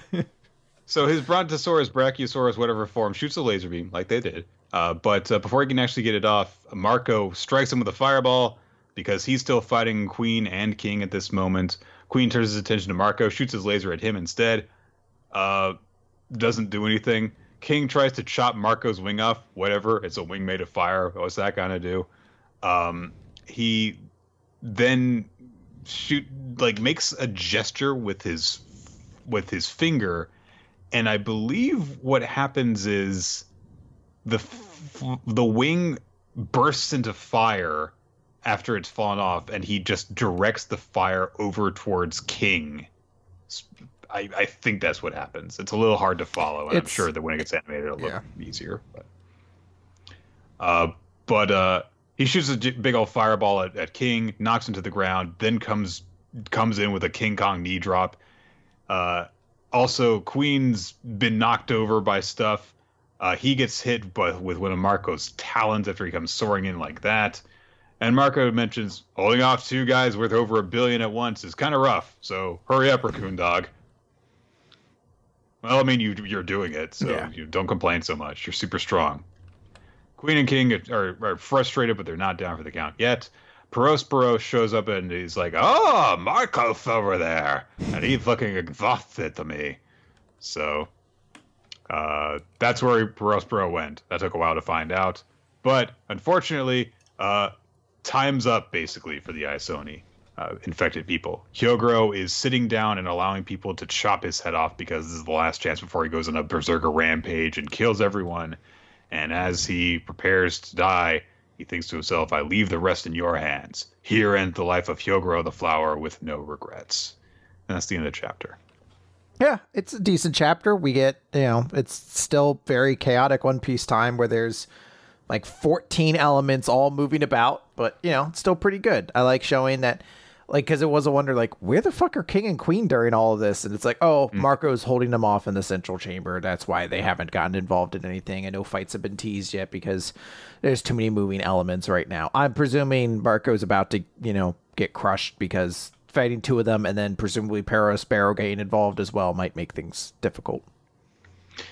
It was an all right chapter. That's about all I have to say about it. The Carrot for Straw Hat crew, I believe, was mourning a loss when this chapter came out.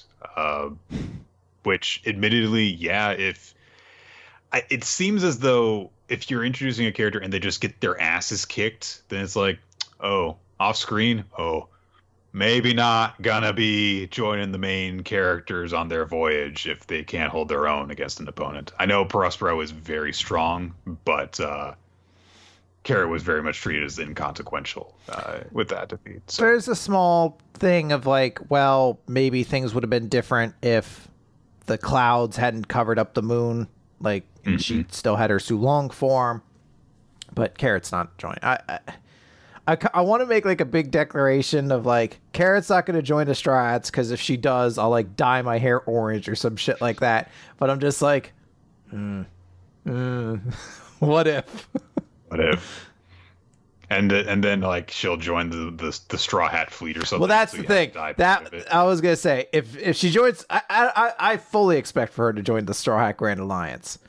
But I don't know the actual regular Straw Hats. No, I feel like there's not a chance.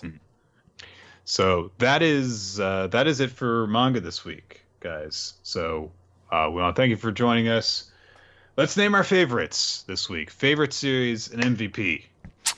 My MVP is Ruru from Magu-chan. Couldn't remember the name of it. I'm going to come back to chapter of the week because I had to think about it. I understand. Yeah, I'm not sure if I want to...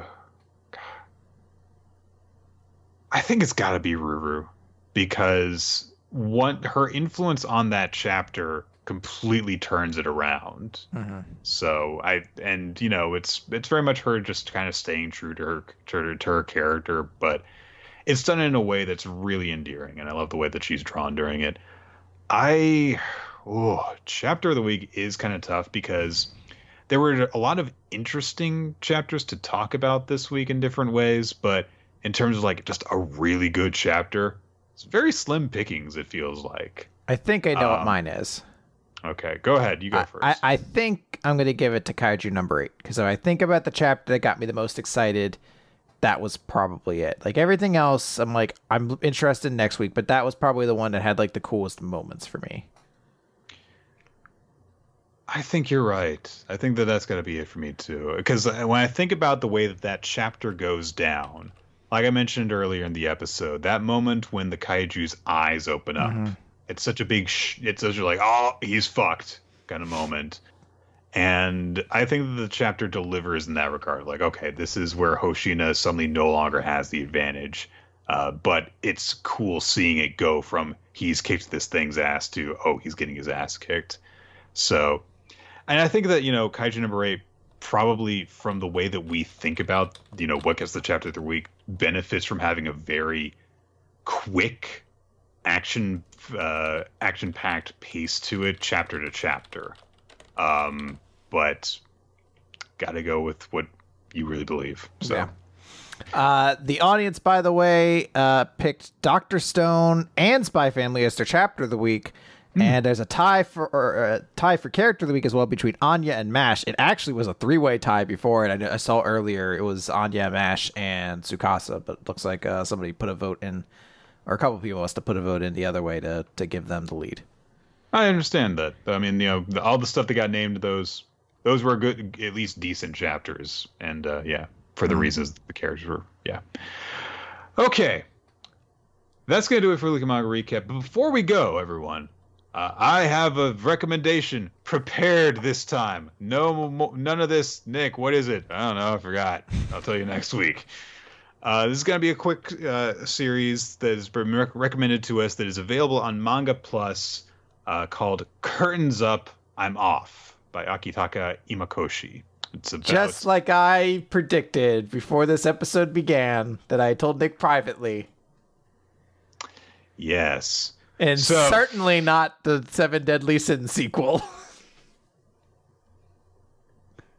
So, we will read that for it's only 26 chapters, so maybe we'll get it done for next week. But it shouldn't take us as long as it took to prepare for Kaguya-sama. Yes. We want to thank you guys for joining us here on the show, which we record on twitch.tv/RoloT Wednesdays around 7:30 to 8 Eastern Time. But in order to stay updated on exactly when we begin recording the show, and so you can join us for the live recording, you can follow us on social media at WMR Podcast, at RoloT, at NickFTime are our Twitter accounts. You can also check out our past episodes on weeklymangarecap.podbean.com and iTunes and wherever podcast outlets are out there. And of course, we're back on YouTube, baby. Yeah, they couldn't keep us off there for too long. Yeah, exactly. That's exactly what happened. Yes. Be sure to check out the Discord channel for Weekly Manga Recap. We have a great community that does all sorts of cool stuff, discusses the recommendation we're going over, discusses the chapters of the series that we regularly cover as they come out, and has weekly Among Us games on Saturday mornings. It's fun stuff. And you can use that to also find the Google Doc that is maintained by Ninja X3i, which keeps track of all sorts of stuff associated with the podcast, statistics, recommendations we've done in the past, and all kinds of stuff like that. We also want to extend special thanks to our supporters on Patreon. Your support allows us to create fun bonus content for you guys to enjoy. To Steve Mann or Tyler Canaris, you can check out his artwork wherever boobs are allowed to be drawn on the internet. And to Milo Jack Stillitz and Winsdale Cheddar for creating the opening sequence of Weekly Manga Recap. Yes, indeed. All right. That's going to do it. Let's head off out. Yes. Let's head in, out, off. Let's head preposition. Yeah. Yeah.